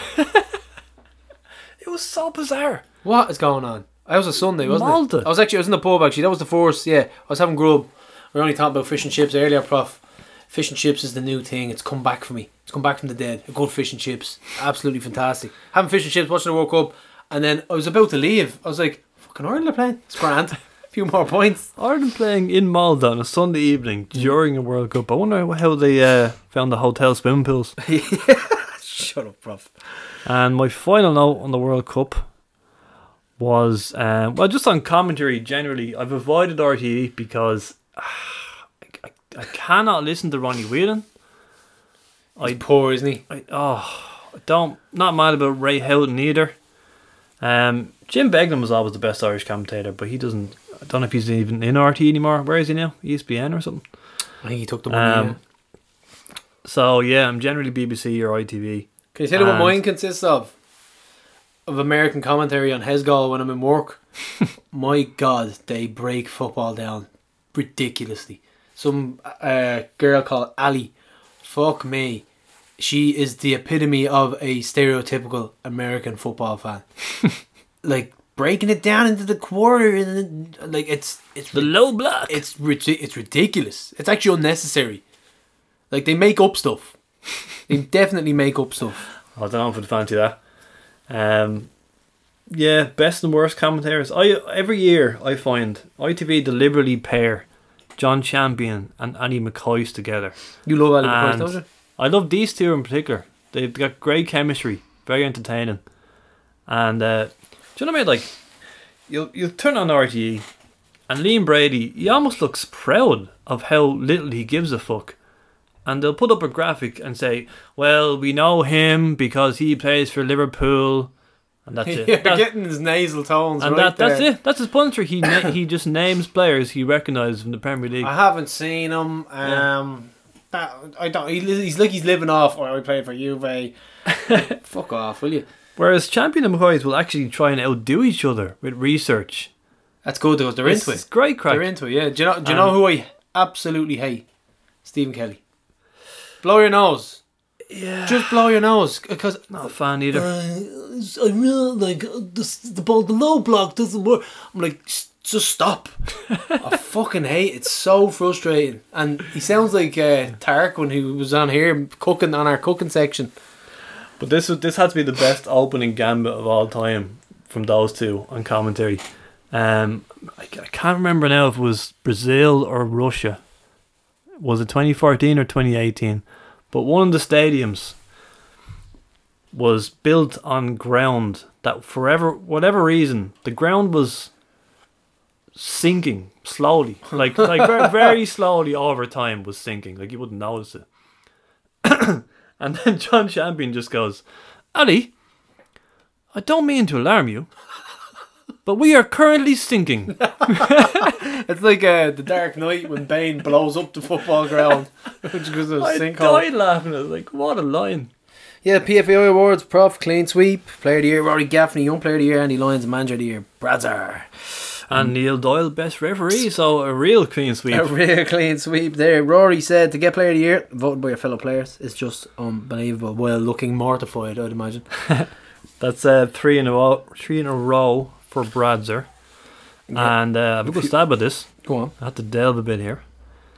It's the first time that Rovers have won both Player of the Year and Young Player of the Year in the same season since 1986. Oh. Paul Doolan and Liam O'Brien. The Prof with the stats. So we have some quotes from Gaffney. It's the ultimate honour as a player to be recognised by all the lads in the league as one of the best performers. Say Gaffney's ahead of tonight's function. And we have I don't think you can get any better recognition from the players in the league to be nominated. Hold on, Prof. This fucking the quotes are all over the place here. Out of all the strikers that they come up against this year, they basically said that I've been the best one. It's the ultimate compliment, Prof. So if you're coming to this league and you're scoring 20 goals a season to play for Shamrock Rovers, you'll be expected to work hard. You'll be expected to press, link to play, be a lone striker and run the channels. If you run the channels, you have to hold up the ball and get crosses into the box. If you have a striker who can do all those things on top of scoring 20 a season, he won't be at Shamrock Rovers for long, or there's something wrong that he's at Rovers. That's... Ooh. He's never spoken publicly like this before, has he? Yeah, that's the same for any striker in this league. If they consistently score 20 in a season, you'd be thinking, well, what they don't do that they can score 20. Maybe that's what is stopping them from getting to the next level. Gaffney continued. Outside of Erling Haaland being an absolute freak, how many strikers in the Premier League would score 20 a season from play? Good show. If you're getting 15 from play, you're probably doing well. At Shamrock Rose, if you're not doing it after an hour, you're taking off because of the squad we have. Maybe there's other teams in the league you might stay on if you're having a bad game because the quality isn't here to replace you. Certain strikers suit certain teams. Maybe you only score 8 goals for the team, but if you're doing all the other things and your work results in 15 more goals, that's 23 goals for the team. That's what Stephen Bradley talks about. He wants the strikers to do more. I have a mentality that if I don't score today, what else can I do? It's work hard for Rovers. Brilliant. Excellent stuff there. I thought that was absolutely fascinating. Yeah, I remember that little conversation I had with him at the awards. He was kind of hinting at that, wasn't he? Yeah, definitely. Yeah. And one last thing I wanted to say about Gaffney. You're probably saying have I not fanboyed about him enough all season, but I don't think I've actually said this particular point. It was Keith Tracy who put it in my head. If you ever listen to him on the RT Soccer podcast, he's actually very good. I like Keith Tracy. I think he's very listenable. Yeah. I think he ended up getting hired because he was on that Under the Kosh podcast and he was brilliant on that, and now he's very, very truthful. He's a regular pundit. But he was talking about the World Cup and the best players and all, and he made this point that the ones he always thinks are the ones to watch are the ones who don't get tackled. They don't get dispossessed. Very, very rarely. He says they're the ones at the top of their game. Like so Modric and it like made me. It's something I've been meaning to say about Gaffney for a while. When Gaffney runs the channel and he's trying to put in the ball, he's almost never dispossessed. Yeah, and if he does lose it, it's very, very rare. And if he does, if he's out wide and he's in a position that's kind of you're struggling to get anything, he'll keep possession. He'll keep possession or he'll get something fruitful out of it. So, yeah, no, I definitely agree with you there, Prof. Good show. Oh, we should mention as well, young Josh was there at the awards in the tux, so he stole the show. Brazzer's son, looking dapper. So that was fantastic. Yeah, so we will move on, Prof. And we had the club player of the year and the young player of the year were the same as Tifties, won by Gaffney and Lyons. cough.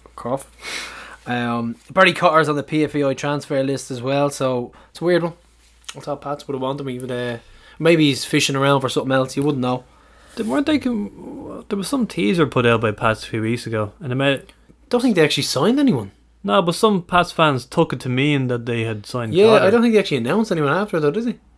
Don't know. No. So Derry front runners in the race to sign Colin Whelan according to Dan McDonald, and that has unfortunately proved true. And he's signed on a 2-year deal. So I think the less said about this, the better. We'll just move on. We'll talk about other targets and stuff like that. I think we all know. How we You're just gonna move on. Yeah, I'm gonna move on. I don't want to express how I feel about it. Stephen Henderson, new manager of Longford Town, and James Keddy is the new Wexford manager. So a bit of movement in the force of it. Stephen Henderson, I think he's good for the game. I like him on Twitter. I think it'll be good. Yeah, James Keddy, who was interviewed in this podcast a couple of months back. Yep.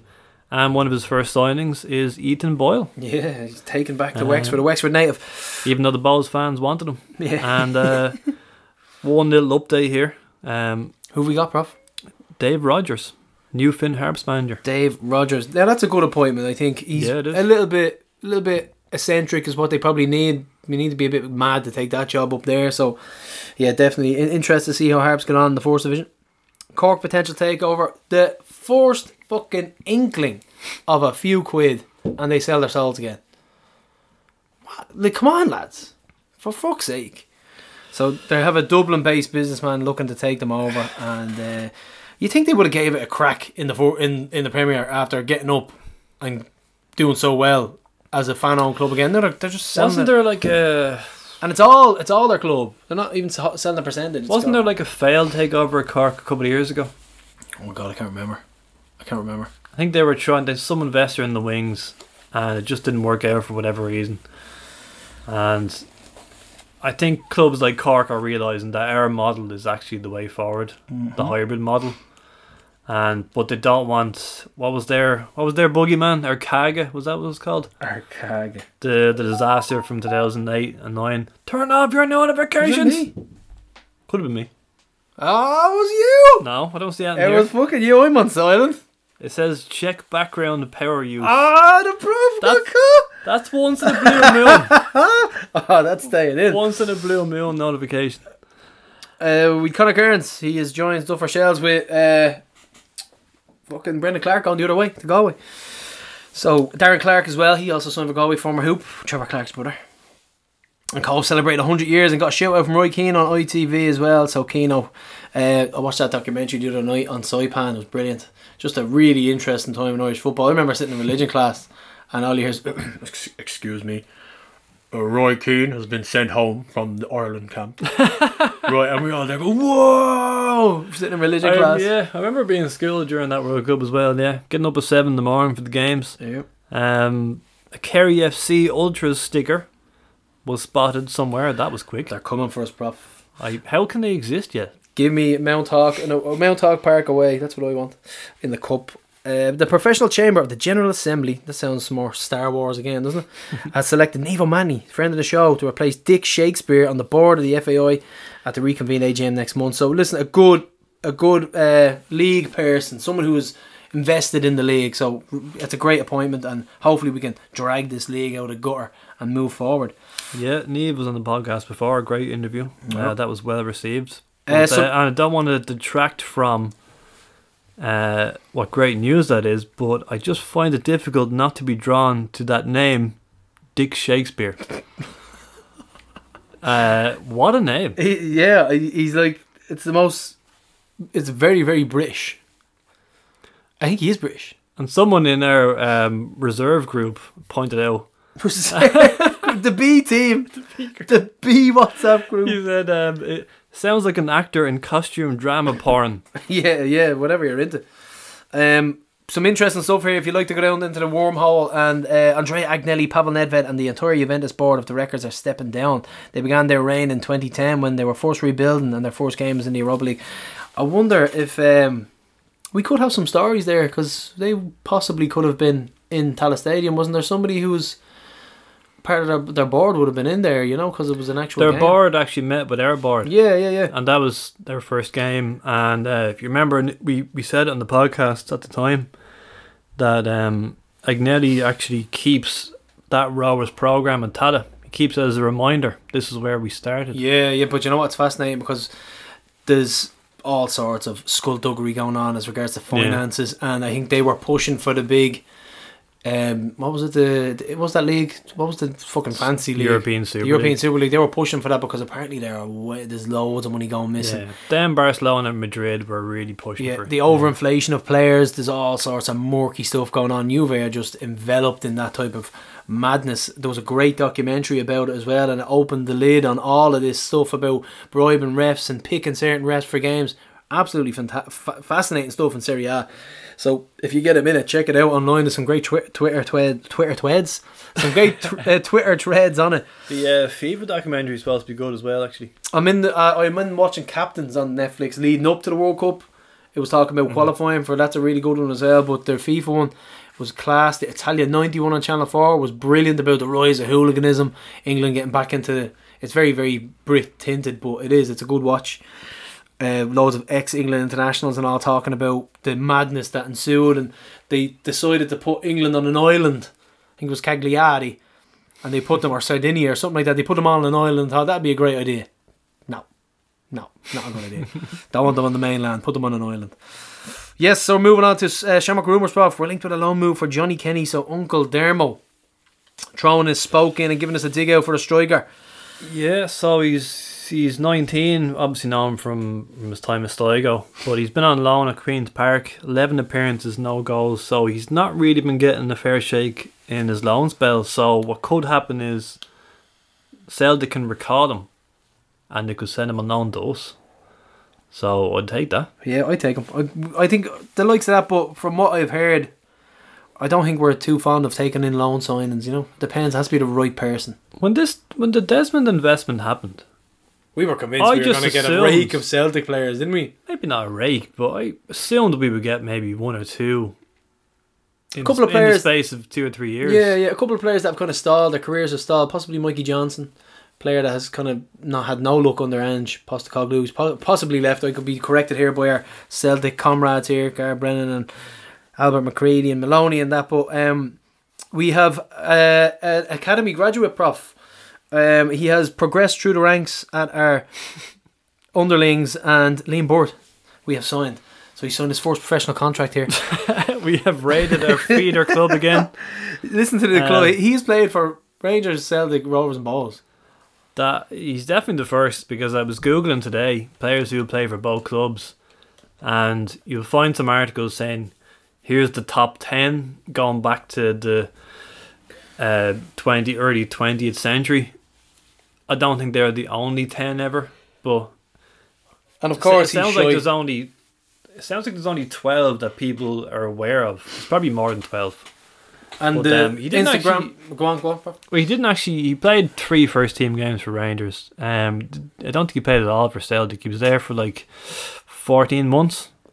But he's our type of player though. He fits in. He's good on the ball. He's got electric fucking everything. He's most importantly of all, pace. We needed pace. He can play centre mid or out wide. He's good operating in sort of tight spaces. He's our type of player. Goals, assists. So yeah, be very now. If Twitter and Instagram was very, very interesting about his departure. Shy, bad attitude. He's all this. He's all that. So please, more of that. No great loss. No great loss. Yeah. It's mad how bad these players become after they leave Bohs and join us. Pico, Watts, Danny, all terrible. I think rat emoji is trending on Instagram. Emoji, yeah. We Andy Lyons, prof. Good shout by Brian McKenna, by the way. Brian McKenna. Everybody Burts sometimes. Everybody. Andy Lyons says good boys on Instagram. Joined up with his new Blackpool teammates for training during the World Cup. So he's over there and he is training away in the Championship. So good luck to Andy. He's been brilliant for us. One of our most exciting players in the last decade. Yeah, best luck to Andy. But the question is, will he take any of Keith's advice on board in Blackpool? Jesus Christ. I can't believe he said it. I hope not, to be honest. Victor has been released and Chris McCann also departed the club, and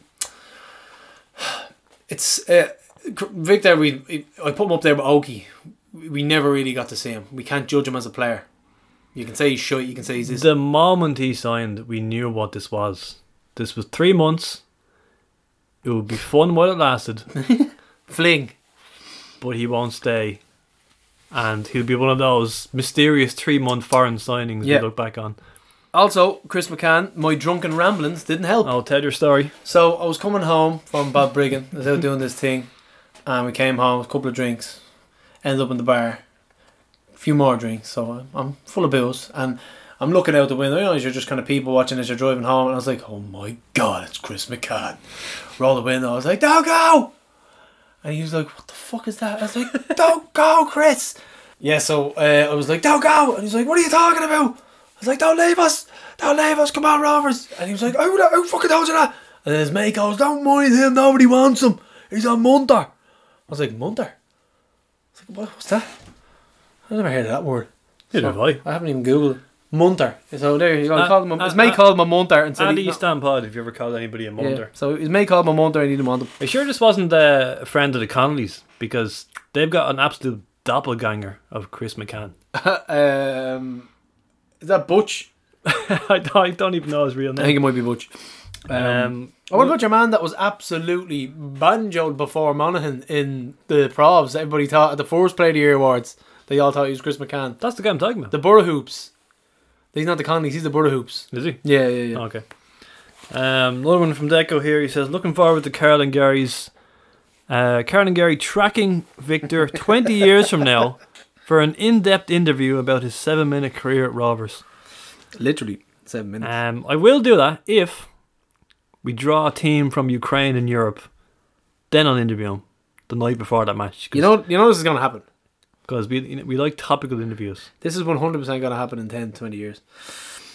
From the Echo newspaper, it was an unforgettable weekend for the Shamrock Rovers Academy as their under 14 and 15 boys sides achieved a double success in the EA Sports National League, while the under 14s, managed by former Hoop star Graham Gartland, defeated the Finn Harps 6-0 in a league decider at Roadstone on Saturday, with their under 15 compatriots reigned supreme at their age grade, courtesy of a 4-1 final round triumph over Cork City at the same venue a day later. Having come out on top of their respective cup competitions earlier on in the season, these results ensure that the two sides ended 2022 as double champions in their own right, and that is the first pretty much the first ever Rosedown products, you know what I mean, who have graduated from the ground up, academy, 4 years of age, all the way up. So these are the ones that we're going to be looking for to progress and do well in the first team eventually.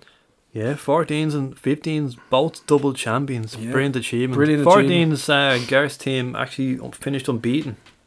Unbeaten double champions. Excellent stuff from friend of the podcast, Graham Gartland. And have you seen him? He's cheating on Geezer Clothing. He got his own little collective there. Someone else is dressing him for his little jaunts on the television. Here. Yeah, I know, yeah. So well done to all the players anyway, and their families' collective achievements all throughout the year, Prof. And this was another chat in the backup WhatsApp group. We had Rob Deville. So what's that now? Senior champions, 14s double champions, 15s double champions. Did any other teams win anything? Mark Keating says, yeah, Bows won best tackles. Best tackles, that's what they literally are bragging about online. They're bragging about Paddy Kirk smashing Didn't Cabo. they post that today, actually? Yeah, they were bragging about Paddy Kirk smashing Cabo. Tackles. The 2010 Born team, Prof, they are currently in Finland and they won the group up against 8 opponents and won all their matches. Some strong teams like Vitesse and Midtjylland, and their success is phenomenal. It's a great achievement, so well done to all the players and the coaches. Yeah, and our 2009 squad got to play Roma in their training ground in Rome, so that was very cool. And it was a Tonkin. 7-0 Tonkin, Prof. We should just say about McCann, I know you were joking there about you're shouting at him while you were drunk, but our real opinion I'm losing me charm, Prof. Our real opinion of him leaving, sad in a way because he's a classy footballer, but he couldn't quite stay fit. Like, how often did I call out that stat that he started more European games than league games? Yeah. Did he start like 4 or 5 league games last season? So I think he'll possibly become a bit of a cult hero in his stint during his time at Rovers, because there's not many people that has happened with, so that's why it's memorable, because who else has that type of stat and has played well in Europe in a campaign like this? Do you know what I mean? Well, it was crucial because Jack was missing for most of those qualifiers, and McCann stepped up and he was pivotal. So he'll be missed in that regard, but I think obviously we're not privy to, like, Brazzer is shaping up the squad at the moment, and there's obviously a balancing act of numbers and wages, and he's got incomings and he's got outgoings, so maybe that's where McCann maybe have just wanted to leave anyway, but it's obviously a balancing act in the squad. And like I said, I don't envy him. It's really, really tough thing to do. Well, we'll be talking later about the players we retained, and Aaron Green has won them. So you're kind of thinking, well, if we're going for Keena and Kenny, we've missed out on Whelan. Do we have room for 4 strikers? So that's obviously the questions Brazzer, the management team, have to answer. They'll sit down and they know what they want. They know what they want going forward, and they'll attack their targets. But Prof, we have been getting a serious amount of signings in here for the ladies team, for the new women's senior side. So the first international, Anya O'Gorman, after a number of years at Peamount, over 100 caps, Prof, 114 times for Ireland. And next was our under-19s keeper, Summer Lawless, arriving after a brief spell at Peamount. We are raiding Peamount, and she played for Ireland at every level since 15. And finally a striker, Alana McAvoy, another Ireland underage international, formerly of Peamount. So Collie O'Brien working his magic in there. Yeah, so Anya, she was the first marquee recruit of this new Rovers senior women's side. So that's a real statement of intent, isn't it? Definitely, yeah. It's going to be interesting. I'm going to be bringing Maya along. We might have a little section. I think we will have to cover it as well. So Maya, we might get her thoughts on it.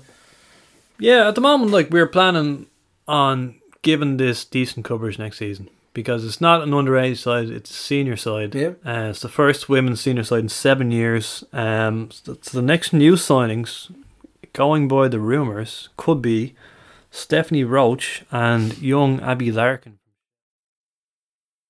also being linked. Doing big things. It's probably going to be a lot more signings to come, because we've obviously had this platform of the 17s and 19s, and some of them are being promoted. But it sounds like the bulk of this side will be made up of new signings from around the league. And this also ties in with that announcement that we got the other day. Professional contracts next season for women, same as the men. So that's a landmark agreement. It is. It's huge. It's a big thing as well. So we're going to be giving it a lot of airtime as well.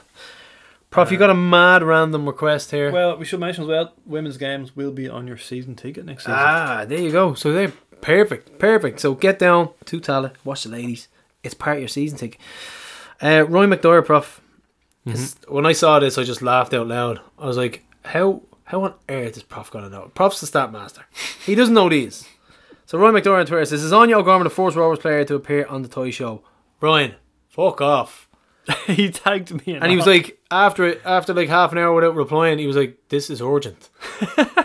Like, Prof has no idea. Like, where do you get Toy Show stats? I did love how somebody in the group asked, who's the last player to play in the World Cup without being attached to a club, and you just replied straight away, how the fuck does it... Meanwhile, I'm typing. I put in the answer. He actually put it, and I was like, oh, hands up. Apologies, Prof. I had the answer straight away. Lads, will you give him a minute? It's fucking, the season's gone. Give him a fucking minute. It was the Mexico keeper, 2014, didn't have a club. And I don't know if Gary Breen was the second last incident, but he 2002 he had no club. We've had a goal, Prof. We've had 2 goals. The match, the crunch game between Serbs and Switzerland. Now, I meant to say this earlier on. I found this is a bit of needle in it, because in the dressing room for Serbia, they had a flag saying no surrender around the Kosovo flag. And obviously this dates back to some tribal warfare that has been involved in the Balkans, but you have a contingent of the Swiss team that are Kosovan and Albanian. You've got Xhaka, you've got Shaqiri, you've Barami. So there's a bit of needle there, Prof. Didn't these meet before in a group stage? They did. Did a drone land on the pitch and with an Albanian flag on it? Do you remember? Yeah, I remember that. Yeah. So this is Friday night as we're recording. So this is probably going to be all news to people by Monday morning, because the last 16 gets underway on Saturday. And then Sunday, England and France, I think, are on Sunday. So and it's actually 2-1 now, Prof, as well. And of course, Shaqiri got the opening goal, and Mitrovic and Vlahovic as well. So this is possibly the golden era for Serbian football as well, because they have a lot of good players. They've Tadic, Mitrovic, Vlahovic, Luka Jovic, former Real Madrid. So it's definitely well, I have them in the sweep, so hopefully, but they were one of the dark horses, but it feels like every dark horse in this tournament have just been shit. Yeah. There's been some surprise exits, alright. We have some announcements. Prof Alan Manis and Aaron Green are announced as staying. So we just have a note about the Manis one was the worst kept secret ever, wasn't it? But, yeah, we knew. Ryan LeGroux made a great point. People panicking about Manis. Would he stay? Would he go? This is such common sense. If he had been retiring, the club would have said it before the final home game, so that we could say goodbye to him. Yeah. Similar to Joey O'Brien. So just the mere fact that didn't happen really should be obvious. And apparently in the points, everybody was coming up to him going, thanks for all your service, thanks for all, you've been great. And he's just like, I know, he was saying like, I signed him months ago, but the club, it's up to the club when it's this. We never know, we don't do it. We announce it. Yeah. I'm actually surprised we announced it, because we don't announce them. We just sign them and then get on with it. So yeah. Also, which may go under the radar in those announcements, Darren Nugent. He is back after his long spell at Drogheda. So he was kind of in that class of 2019, 2020 with Dino, Brandon Kavanagh, all them. I'm not going to include a Lou in that. No. So he was just signed for Waterford, by the way. We were laughing about this earlier. Oh my god. Yeah, no, but yeah, some potential there with Darren Nugent. Is he kind of a holding midfielder? I wouldn't even put him down as that. He's like a battler, a battler in the middle, and he got a bit about him as well. He can play ball. He could say a number 8 even, box to box. But interesting to see him get a new deal, and he could feature. So it's definitely more. We're padded in that area in the middle.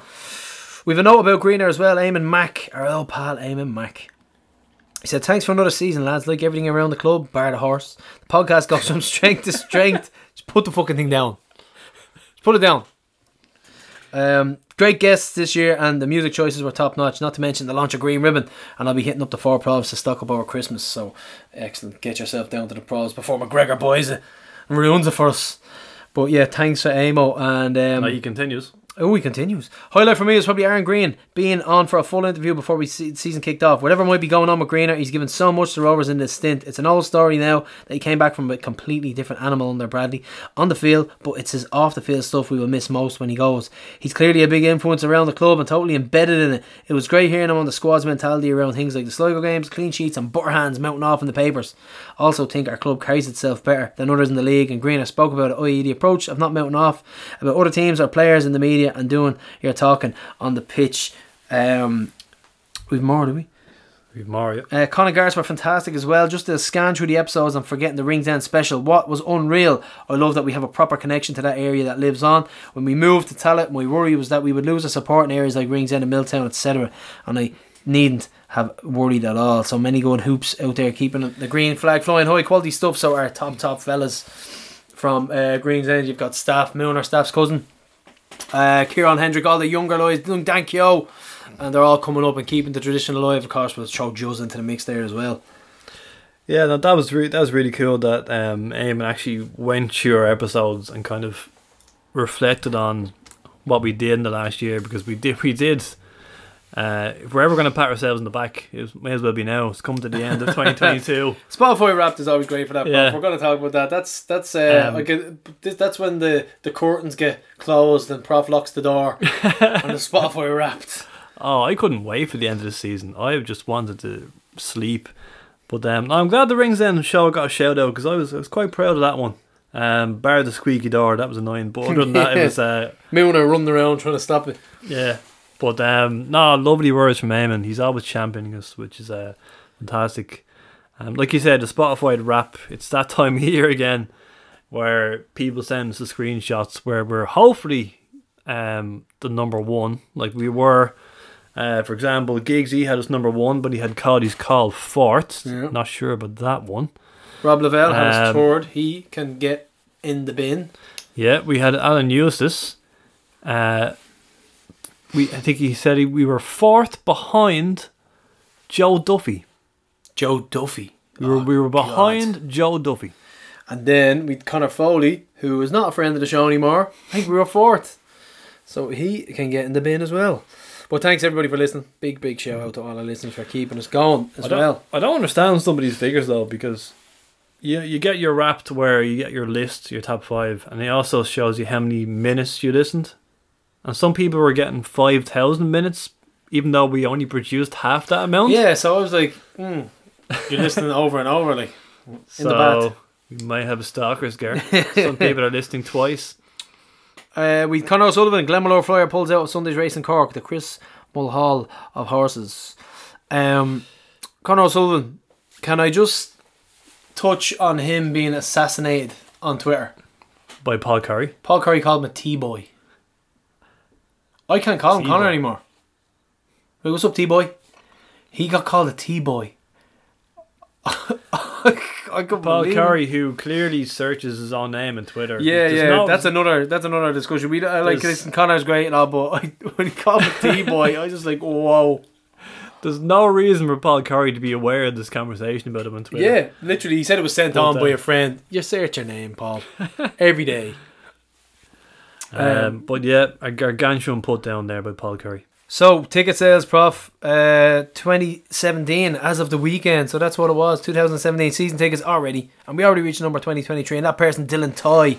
How do you pronounce that? T-I-G-H. So, won it for free. So, pre-Christmas deadline is December 5th. Get user season tickets. So they can be under user trees. And I'm delighted because I had actually Abby, my eldest, we were roasting her in the kitchen during dinner because she called it a season pass. And when she said it, everyone just stopped. Jaden looked at me, Moya looked at me, we all looked at the guy, we're like, say that again. She's like, a season pass. We were like, oh, season pass. We were like, where are you, in America? And then Jaden and Abby were like, you in America? Hey, where's my season pass? Season pass. And she was like, it's a pass. It's what you do. You pass and you get in. It's like, no, it's season ticket, Abby. Got my season pass. So Cougars. Currently, Santa might bring them. It's not confirmed, but Santa might bring them to the kids. But get them underneath the tree for Christmas. It literally is the best value in the league. Like, I spoke about it before. It's costing me €4 per kid if I'm going to bring them. If Sandy brings them their tickets per match, €4.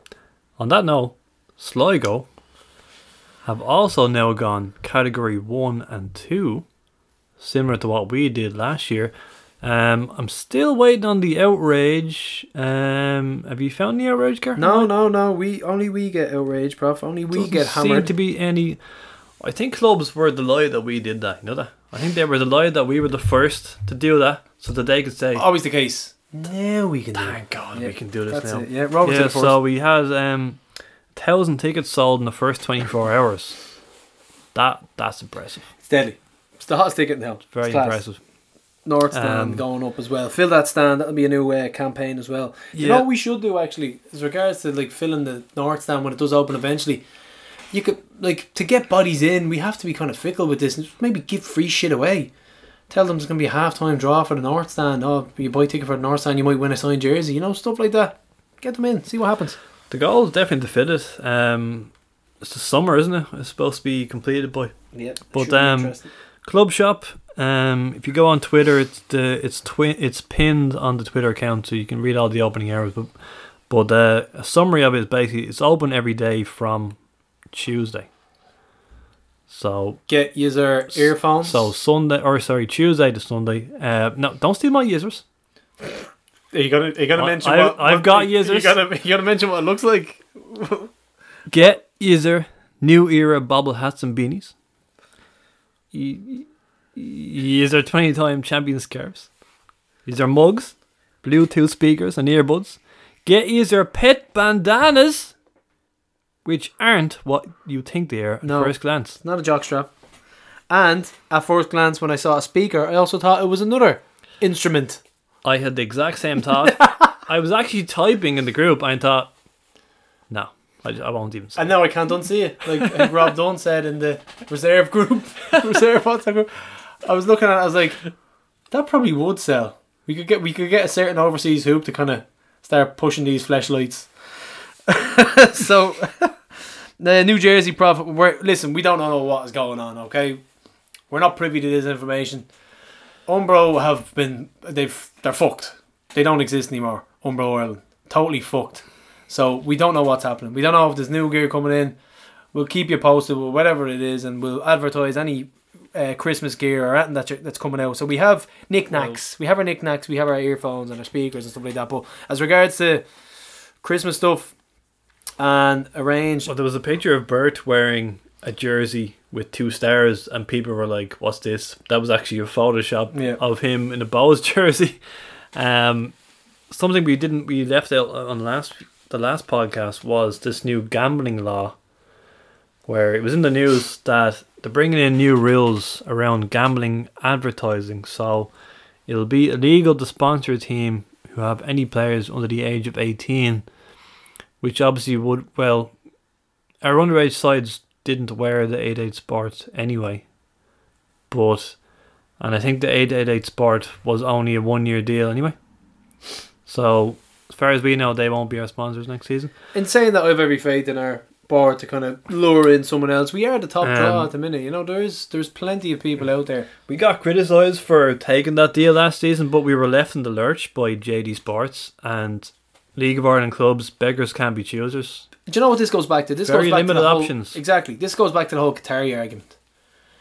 I like at this stage, what I believe. I mean, with the way that clubs in Ireland need finance, if a betting company comes in, I'm gonna take it. That's being honest. And you can criticise me all you want. I'll take in that betting company. People do it all over the world. I don't think my horse is high enough to be able to turn around and criticise a club for having a betting company, or criticise like it's Qatari officials for having this and having that. I'm not in that position. If AAA came in and offered a few quid, yes, thank you very much. I'll take that. Who else? Betfair. Other clubs have had betting companies as well, but we get the flag for it. We knew this was coming around the corner. Gambling advertising laws will get stricter. But for the climate that we were in, especially COVID and post-COVID, we needed a sponsor. Exactly, and it worked. We'll see what happens the following year. Maybe bring back Woodies or Whirlpool. Ocean Electrical. Gareth's wearing a Whirlpool right now. Ocean Electrical, yeah. I'm wearing the funky purple one. courtesy of Emma Cullinan and Match Craig winner. Murphy. Yeah, they got a spare one. It's very, very cool. It's funky. It's very European away trip vibe, isn't it? With your bucket hat on. It looks like you left a pink sock in the wash. Yeah. So the New Jersey, we don't know what's happening. But the Mayor and the South Dublin County Council will host a civic reception to honour the 3 in a row winning Shamrock Rovers squad of 2022, Monday 12th of December in the Council Chambers County Hall, which I'd say will be attended by about 6 people, because they're all on holidays and all the players are abroad and they're all having a well-deserved rest. And of course the big one, Prof, we have the Pride of Ringsend Christmas party, Irish Town House, Saturday the 10th at 3 p.m. Get down to the home of football, where our beloved club was born. Get down to the Irish Town House, dump your kids in the corner with a bottle of Cadet and a Freddo bar, and say, there you go, Daddy is having pints. So get down on, we're going to have Sean Gannon, the most decorated player in League of World history. He's going to be there dishing out the presents, dressed as Santa. Huberman is there. Huberman is there. It's going to be fantastic. It's going to be great stuff. More players as well, working on them, getting them, coming on down. So check it out. 10th of December, the Irish Town House, the home of football. The Pride of Ringsend doing great stuff for Shamrock Rovers culture. The walk-in football sessions, Prof, continue at Rosetown. Mick Leach was the post-match guest last week, and it was Pat Bourne on Tuesday. So, geez, I might even get a game down here, Prof. But brilliant stuff, and it's Mick great. was at this one. Mick McCarthy was he? He made an appearance. The silky skills and I'd say he'd step over in the Arsenal with Mick McCarthy. But brilliant stuff, and it's a great initiative. We want to keep it going as well. So go down there if you know anybody interested in the walking football sessions. Keep an eye on our socials. So, Prosper, we're going to move on to the Tifties Hotline, part 2.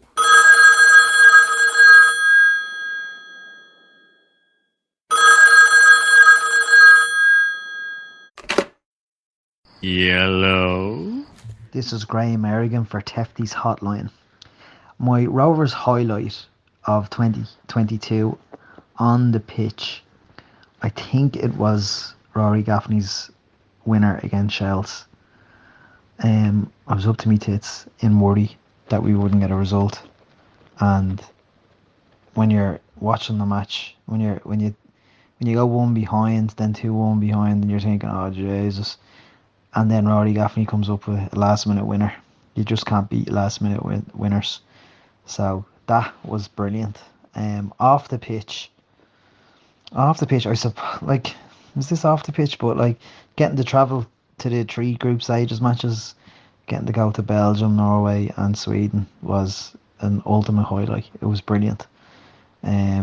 Because I was holding out, not making the previous rounds, just logistics and stuff like that wasn't very it wasn't doable for me, so I was holding out and hoping that holding out with full intentions of going to all the group stages matches, so that was brilliant. Will I go to the North Stand? I don't know. I mean, it depends on wheelchair accessibility. I'm currently in the South Stand and have been since the South Stand was built, but with the success, I suppose, of more crowds brings more security measures, and the South Stand for wheelchairs is just a bit of a shit show at the moment. We could be higher, like, I mean, if you go to the East Stand, you'll see that the wall is probably up to our stomach, and then when you go to the South Stand, the wall is up to our chest, and then not to mention you're firefighting all the time. It's stewards at every match to get out of your way, and then one steward will say, I was told to sit here, then you have to speak to the manager of the stewards, the supervisor, and tell them, and it's just firefighting at every match. So I don't know what I'll do in regards to the North Stand. I was told that the wheelchair accessibility in the North Stand was going to be integrated into the stand, but I haven't heard much about that since. The biggest obstacle to Rovers winning the 4 in a row is Rovers. I don't know. I mean, I think we'll have a better chance next year. Obviously, we have to improve the squad, but I think next year, with Europe, hopefully we get the group stages again. But at least they'll be spread out to December with no World Cup. The number 1 player on my shopping list is Phoenix Patterson, followed closely by Mark Connolly. Even though we don't need anyone in defence, but I think Mark Connolly is outstanding. I don't go to FAI Cup finals where Rovers aren't involved. I watch them on telly, but I wouldn't go to them. I don't support another club aside from Rovers, so therefore I don't travel. My house is a Manchester United house, and my grandfather supported West Brom, so I look out for both. But I don't have any emotional attachment to anyone other than the Super Hoops. Who in the World Cup? I'm hoping Brazil do. Love Brazil, and I think they have a great squad. Even their bench is just great. So I hope Brazil win the World Cup. I mean, friends and family kind of, no one's refusing to watch it because it's in Qatar, but I think everyone's in agreement that Qatar probably shouldn't have got it. They're not a football nation first and foremost, and then all the other stuff as well. What do I dislike about the winter? That there's no football.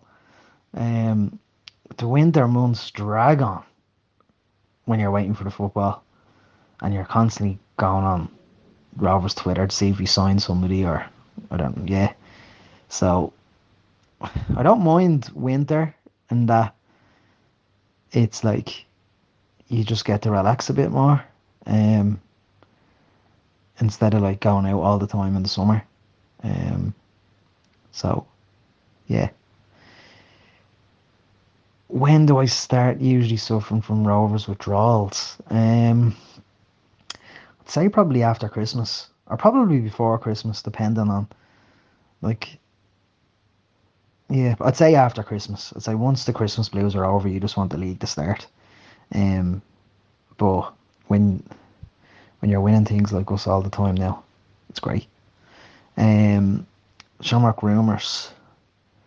Best one I ever heard was when Padjo, the old mate Padjo Flynn, was playing with Rovers. He used to just always ring me up and just take the piss, and then he wouldn't have rang for a few days, and then rang and said, "Here, put money on, see what odds Kenny Miller is at the top League of Ireland goal scorer." I says, "Kenny Miller? Why?" And he says, "Because he's Michael O'Neill signing from me. He was training with us today." I was like, "Feck off." So rang Paddy Power. They wouldn't give me odds. Told them Padge they wouldn't give me odds. And turned out Padge was just taking the piss out of me. So Kenny Miller, for about an hour, was a rumour. And then he killed that rumour by taking the piss out of me. Thank you. Hi everyone, Nathan here. My highlight on the pitch this season, besides winning the league, will probably be the wins against Sligo and Shells. I think they were just very important for us to go and win the league. There was an awful lot of talk and criticism at the time about our recent performances and whether we can compete domestically and in Europe as well. And I think those two wins kind of helped us silence the critics really, because we played Sligo off the park up in Sligo when usually it's a tough place to go, and we showed that we can grind out results as well against Shells in the 3-2. Off the pitch, I think the highlight of the season, for me anyway, was the trophy celebrations. That night, like just with young Josh in attendance and getting to see him lift the trophy and celebrate with the players, and doing the kind of the 3 cheers celebration that Stephen does at the end of games was great to see. And like it showed that Rovers is more than a football club, that it's a family at times, and that everyone's in it together. In terms of the North Stand, I don't think I'll go to the North Stand. Maybe for a game, just I've set every other stand in Tallaght, I might as well complete the collection and go and sit in the North Stand for a game. But to be honest, I'm happy in the South Stand and I don't see myself moving.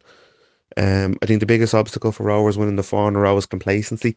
Obviously, the talent is there, no doubt, and the strength and depth is there as well.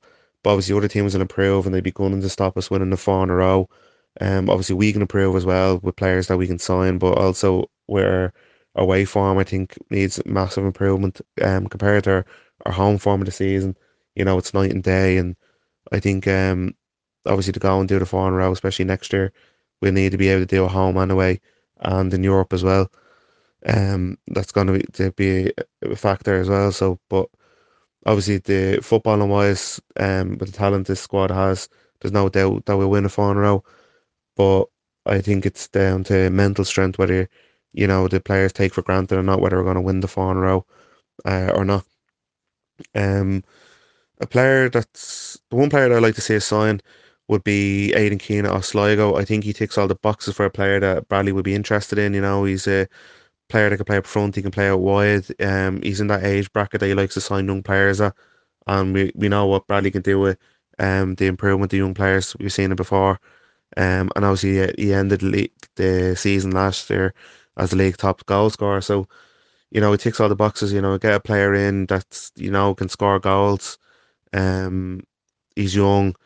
I don't think we'll do what Dundalk did and sign a load of randomers from Europe that you know nothing about. I think we'll be more smarter and we'll be signing domestically. And I think if we are going domestically, Aidan Keane will be my player choice.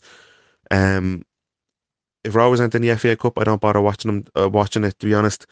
I just don't have an interest in the cup final if we aren't in it. And yeah, but other than Rovers, I'd support Man United. You know, I grew up a United fan. My dad used to go over nearly every week during the 60s and 70s. You know, growing up on stories of like George Best and everyone else, you know, you can't help but follow the club. But I think over the years, and the more I kind of got into the League of Ireland, the more I got into Rovers, the interest in United and in top level football just kind of dwindled with me. You know, I don't really kind of care as much as I used to about it. But yeah, I'd still support them. Before the World Cup, I would have said Argentina or France would have been my favourites to win the World Cup, to be honest. But after the Saudi win and Spain looking decent as well, um, I think I'm still going to stick with France. I think they just have so much talent in that squad to not go and win the World Cup. Um, Personally, I don't think Qatar should be the host for the World Cup. Originally, when it was scheduled to be during the summer, like it was just ridiculous with 40-degree heat plus like it got hotter. You're playing out in the desert. Um, then change it to a winter World Cup as well. It doesn't have the same feel and hype around as it would do if it was a summer World Cup. Obviously you can talk about the corruption and how Qatar got it, but I think you expect that with FIFA. Nearly every kind of World Cup in the Euros has some sort of corruption in it. You know, usually seems to be a thing of who can bribe the most money. But then you have all that going against Qatar. Without talk about like you know the people dying building the infrastructure to host the World Cup and the you know the human rights violations of Qatar as well. So, but I think that's a whole different story, and you'd be there talking about that all day. Um, with the winter is coming question, I'm more of a winter person myself. I went to Rome during the summer, and when there was, I think most of the days it was in around 39 degrees, and felt like I was gonna combust. Just walking outside the hotel. Um, but yeah, I'm just built more for the cold weather than I am for the warm. But I love the holiday season in winter, you know, around Christmas time and New Year's and things like that. I you know, like meeting up with old friends, getting to see family that you normally wouldn't see during the year, and you know, going to an older pub. You know, nothing beats a nice pint by an open fire. I love the snow as well. The only thing I would dislike about the winter though would be getting up in the dark for work, and then you're getting home, in the work as well. Getting home in the dark. It kind of feels like I live in like a vampire, really avoiding the sun all the time. So, but yeah, love the winter more than I do the summer. Usually after, in terms of Rovers withdrawals, usually after the first couple of weeks, I kind of get it. It kind of feels like you kind of notice the gap in your schedule and you're kind of stuck in limbo of what do I do now to fill up my time. Um, but yeah, it's you're kind of just biding your time then, waiting around to the league fixtures gets announced and you can start getting excited for the new season. But usually after a couple of weeks, I do kind of feel the withdrawal symptoms from not going to games. Um, in terms of rumors, not really too many mad rumors come to mind. I remember when Robbie Keane was like there when he left LA Galaxy, and there was an awful lot of talk of him doing what Duff did and come back to Rovers, and you know playing a year or two here and ending his career, kind of giving it a swan song. But I just don't think he was that type of person. I just don't think he'd be like at the time. He'd like you know he had no interest. You could say he's no interest in the league, and you know he kind of went to places that you know he made a bit of cash as well, and I think that was kind of proven when he ended up going out to India. So I just don't think it was everything. Everyone was kind of getting excited over, and I just don't think it was something that was ever going to happen. Thanks again for having us on, and keep on hooping. Hi lads, I'm Sophie. I just want to say thanks for having me on the hotline this week and on your podcast. My favourite on-pitch highlight would definitely be winning 3 in a row. It was an amazing experience to see. I was so lucky to see it. I know Ed has told me in previous years how bad it was, so these are definitely the good times. My favourite off-pitch highlight was definitely going to 2 European trips, which was Ghent and Sweden. Riley wasn't too happy about not going to Sweden, but he went to Malta without me dancing on tables, so I was singing karaoke in Sweden without him, so I think we're even. But I absolutely loved it, made new friends, obviously singing karaoke, Don't Stop Believing, and Valerie, and I'm definitely saving for next year.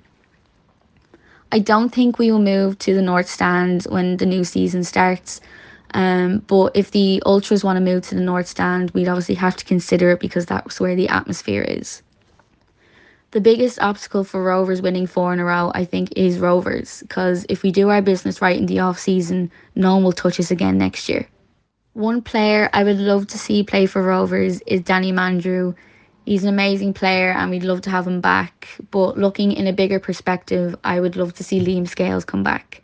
I've seen him play for Celtic and he's an amazing player, but we all know by heart he's a Rovers player. If Rovers weren't playing in the FAI Cup, I don't think I'd be interested in watching it. I wouldn't have any interest in seeing any other games unless Rovers are in them.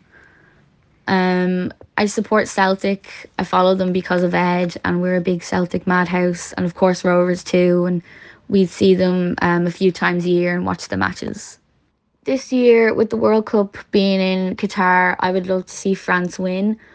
I don't like the way the LGBTQAI plus community are being treated over there, and the workers who have died from building the stadiums and the poor conditions they are working and living in.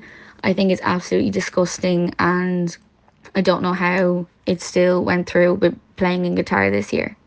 Although I love the idea of Christmas coming and the Christmas lights walking around town, I do miss Rovers and the Rovers matches every Friday, but I do not miss how cold it is standing in that stadium. I usually start suffering with Rovers not being on a Friday is when the next Friday comes around and I realise I've nothing to do. So I decide to sleep. I've recently started college and I'm doing that during the week, and I work Saturdays and Sundays, so Friday is my day off to relax and sleep for the whole day. The biggest Shamrock rumour I have heard is James Talbot coming to Rovers. I couldn't stop laughing when I heard this, and we couldn't have that shit the bed at Rovers, and thankfully it was not true. Just want to say again, thanks for having me on the hotline and on the podcast. You guys are doing great. I really appreciate you asking me, and I can't wait to see everyone in February. Peter Richardson here. The player I'd like to see us bringing in is Aidan Kenna, or maybe Patterson. My highlight was Gaffney's goal against Shells, the late winner. The buzz around the grounds, outside of the ground, before the big matches and all, the atmosphere and all, everyone walking up to the ground from everywhere. That's the buzz for me. I think Spain might win the World Cup. I don't think it should have been held there. Blame UEFA on that. And I will watch the football though, and I have been watching it. Regarding moving, I've had to buy my season ticket already for the South Stand. But I'd say if the Ultras move and all the singing section goes down there, I'm pretty sure most people will go down there. Not having a proven goal scorer, I think, coming in might prevent us from winning the league again. Depends too much on Gaffney, and I'd like to see us get an out-and-out striker in. To be honest, like the rumour mills, I haven't really heard any rumour mills of such, you know. It's a bit early in the day for that. I hate the dark nights coming in. I've already started to miss Rovers on a Friday night, and you know, what can you do? The World Cup is helping me out with that at the moment. So that's all I can really say. I hope that's covered most things. Just to add to that, Riley, I don't attend any other FAI Cup finals. I'm just Rovers. I don't support any team in England, really.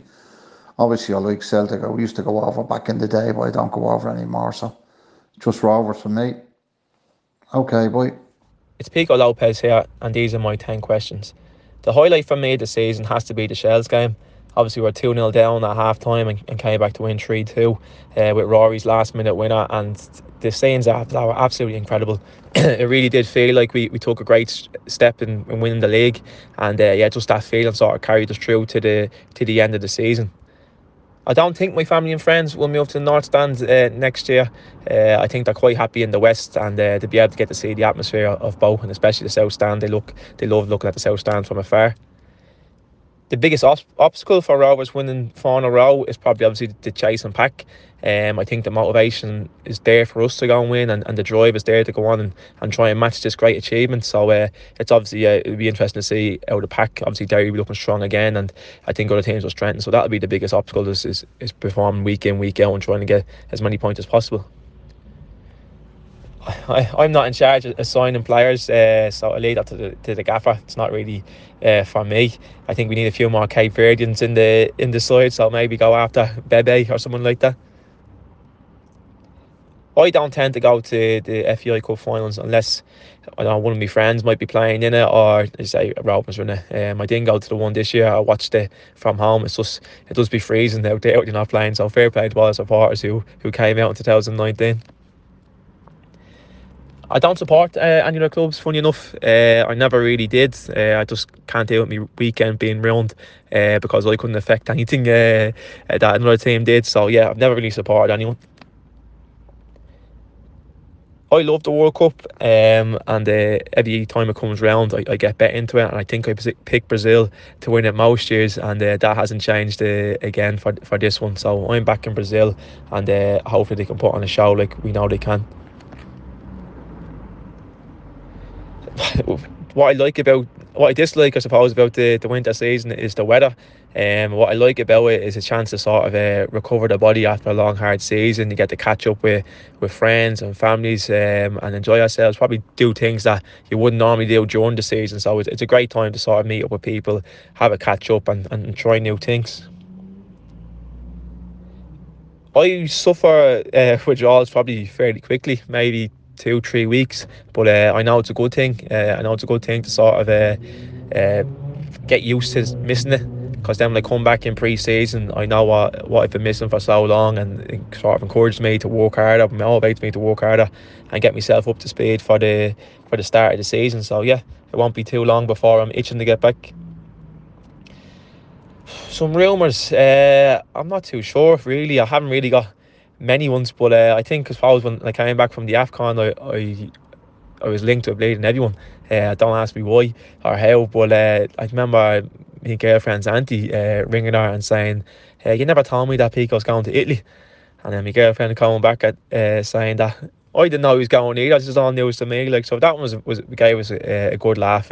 People were telling me I was going off here, there and everywhere, but there's only one place for me, and that's in the Tallaght Stadium. Yeah, so that was Mero, Nathan, Sophie, Ed's daughter-in-law, and who has a fantastic rendition of Grace in our locker.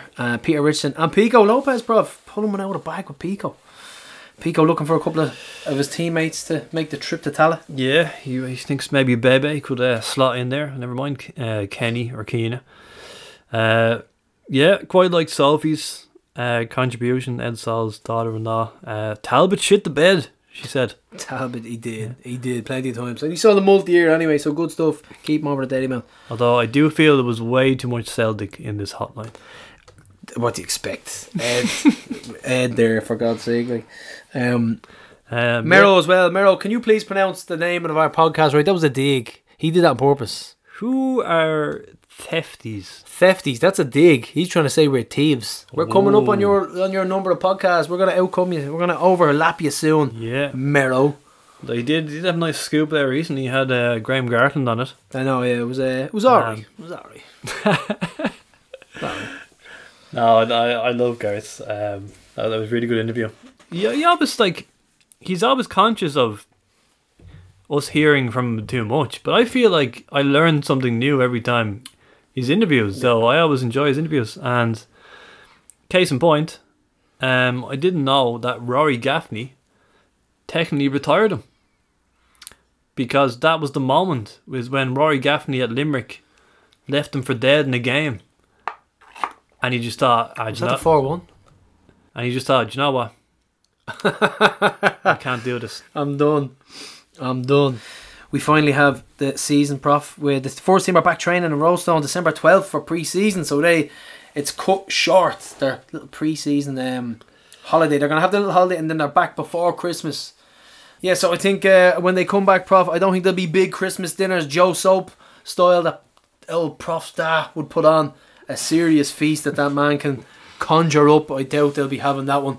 The calories will be reduced. And so you go, we're talking about withdrawals and winter and off season, and I mean, a week and a half now, the players will be back in training. They're back, yeah. We'll be talking about fixture lists, we'll be talking about friendlies in the freezing cold and Roadstone, and we have to make more podcasts. Yeah, that's it. The lack of sleep, Prof. The bags under the eyes. But that is it for this week. We have we've had a ball, Prof, chatting about the World Cup and summing up our season. But we will be back before Christmas, and we will give you a Christmas session. And we'll think of something. Prof has a few little things in the pipeline, but we'll have a bit of crack. We could even do a little one in the 4 Provs, Prof. We could even have a little small Christmas session and have some fans in. We'll think about it. We'll see how it got on. But that is it for this week anyway. And so we will keep on hooping. See ya. Uber. Oh, hi, Ernie. Hey, Bert, what are you doing? Just thinking. Oh.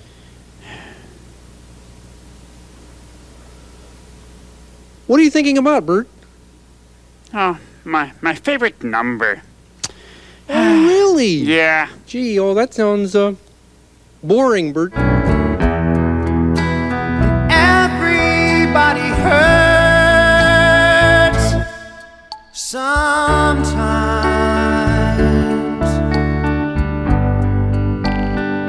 Sometimes everything is wrong.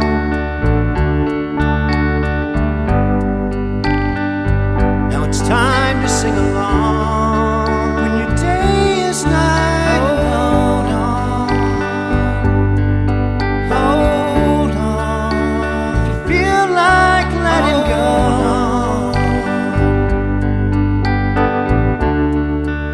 if you think you've had too much of this life, well, hang on.